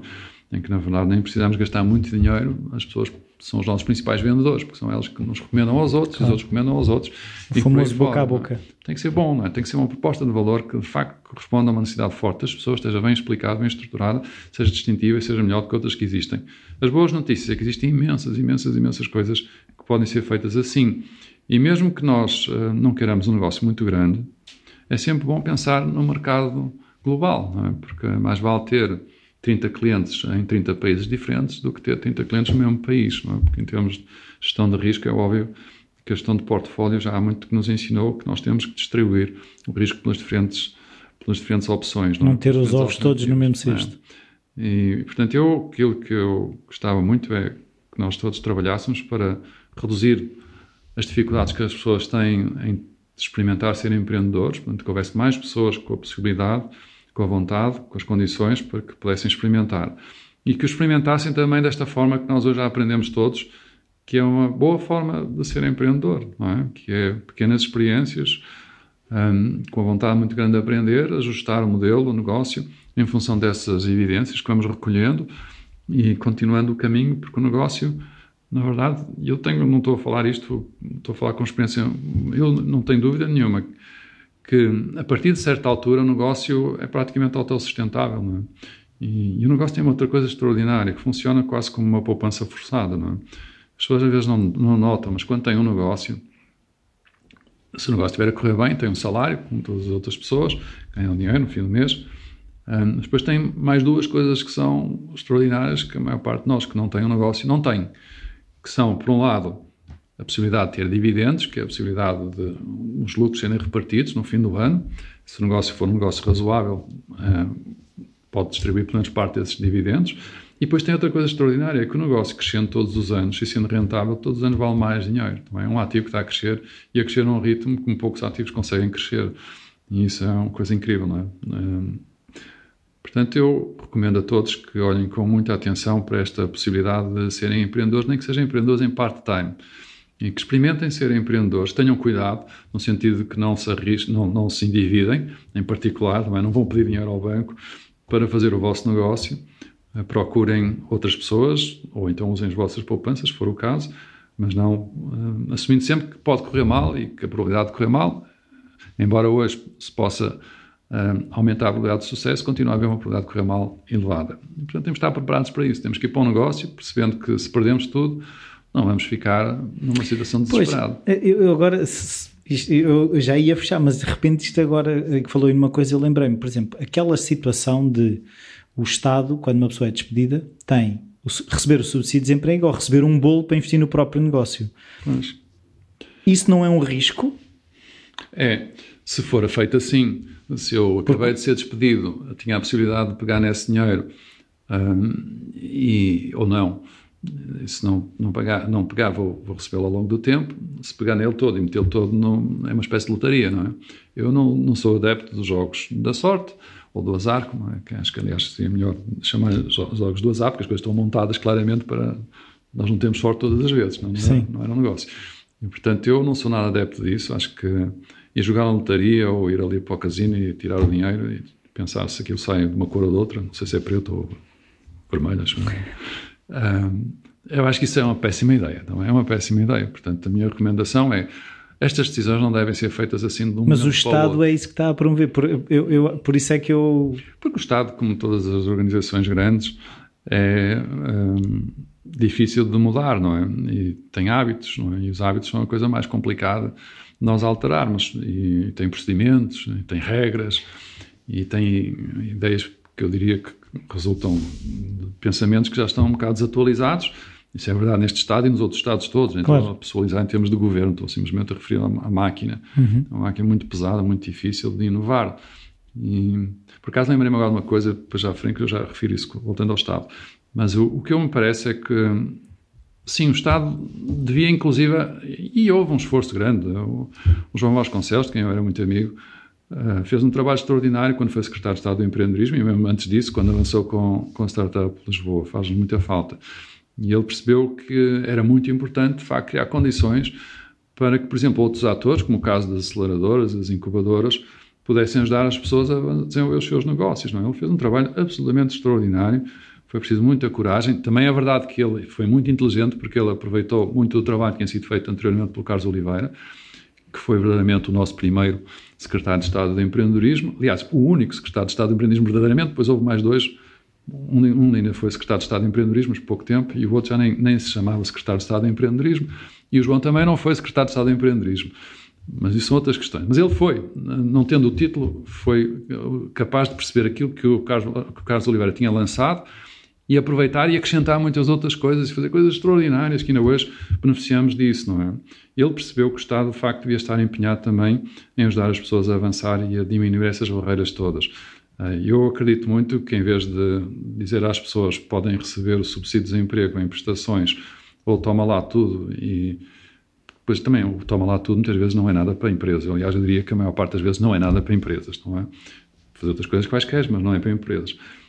Mas se calhar havia ali uma outra solução possível de fazer. Aliás, nós até já fizemos uma coisa dessas, que é, no fundo, ajudar estas pessoas a adquirir as competências e a fazer tais experiências para descobrir se realmente o caminho do empreendedorismo é para elas ou não. Não é. Claro. Eu não acredito que seja que todas as pessoas queiram. Acho que todas as pessoas podem. Todas as pessoas podem ser empreendedores, mas não quer dizer que todas queiram. Não é? Felizmente que não é assim, que também seria uma sociedade muito chata se todos fôssemos a fazer todos a mesma coisa. E nós fazemos muitas outras coisas, embora os profissionais liberais são empreendedores todos, não é? E os artistas, os arquitetos, os designers, são tudo empreendedores, não temos dúvida nenhuma sobre isso, não é? Um cantor é um empreendedor, um cantor de ópera, um artista de comédia, todos eles são empreendedores. Mas eu acho que sim, acho que em relação à questão do Estado, faria mais sentido criar as condições para que essas pessoas fossem aprender, testar, experimentar e descobrir, antes de lhes pôr tudo nas mãos e depois correr o risco delas ficar numa situação dramática. Claro, não é? claro. As pessoas ficam sem nada. No fim do mês de pagar as suas contas, a renda, ou de alimentação, essas coisas. Ainda ficam a dever ao Estado. É que depois eu soube já de casos de que depois aquilo corre mal e vêm-se endividadas perante um investimento que o Estado fez na... Péssima ideia, não faz sentido nenhum. Nós acreditamos muito que estamos aqui para ajudar essas pessoas.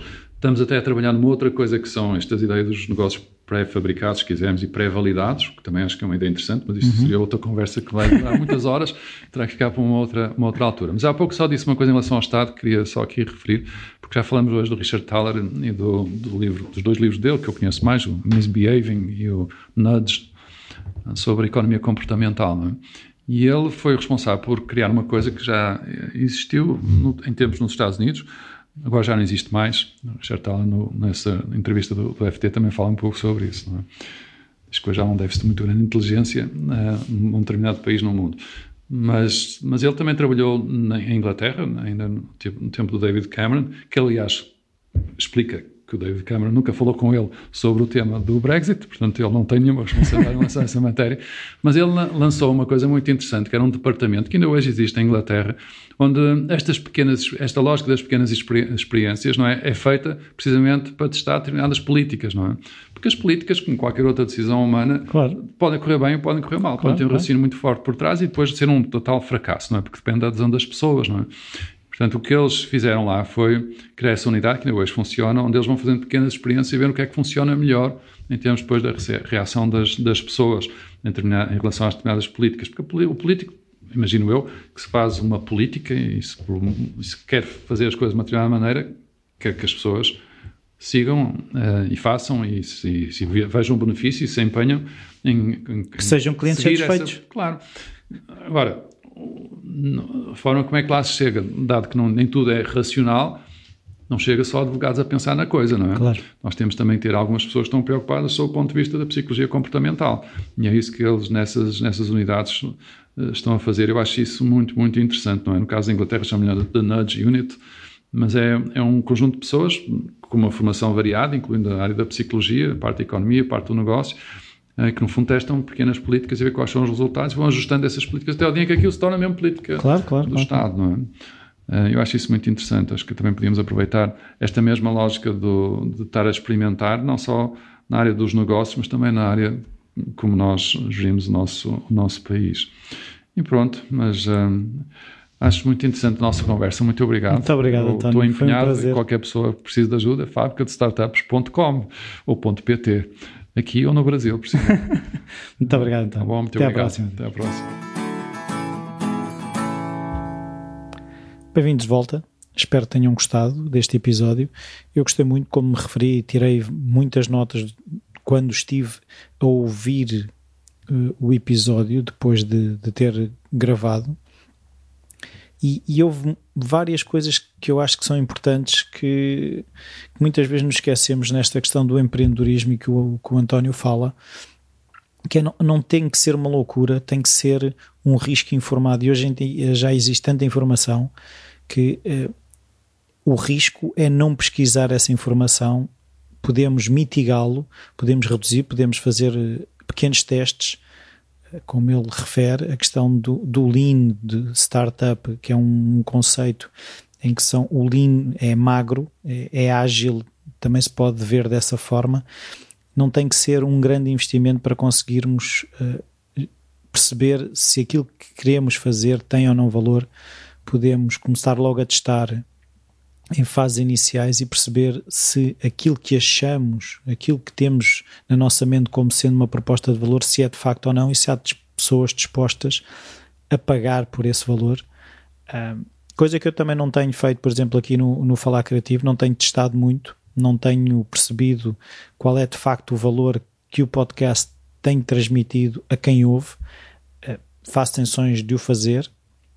É uma das coisas que está na calha, é perceber de que forma é que também o podcast pode ser ajustado. Ele continua a ter downloads, ou seja, há valor que está a ser transmitido. Agora, esse valor pode ser potenciado ou poderei, de alguma forma inconsciente, lá está, como também falamos durante a conversa, ter algum enviesamento cognitivo que não me permite ver coisas onde eu estou a prejudicar o conteúdo que aqui está a ser gerado. Logo, eu tenho que perceber isso.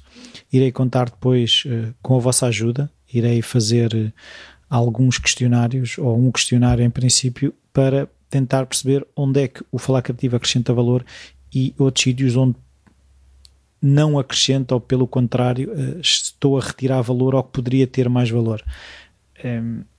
É um bocado o exercício que temos todos que fazer na nossa vida, que é perceber quais são as nossas capacidades, aquilo também que referimos, que é onde é que a nossa experiência pode ser uma mais-valia, onde é que o nosso conhecimento adquirido pode ser uma mais-valia, e depois testar, validar a nossa ideia. E é isso mesmo que eu também muitas vezes bloqueei, que é, isto é uma experiência, não é um fim em si mesmo. Eu testo, não é um falhanço. Mesmo o falhanço é uma aprendizagem, aquilo que eu também já referi várias vezes, mas o António acabou por me ajudar a tornar isso mais claro, que é, eu faço um teste, aquele teste não corre bem, vou perceber o que é que não funcionou, volto a fazer o teste, e será nestas iterações que eu irei estar a desenvolver mais aquilo que pretendo entregar como proposta de valor, e depois, claro, perceber se o mercado está disposto ou não a pagar por esse valor. Eu gostava também de saber o que é que vocês retiraram deste episódio. Eu tenho a certeza que serão muitas coisas, porque o António transmite uma mensagem clara sobre o que é empreender e o que é passar valor, e no fundo o que é testar. E eu gostei muito da questão de não ter que saltar feito maluco de uma coisa que é mais segura.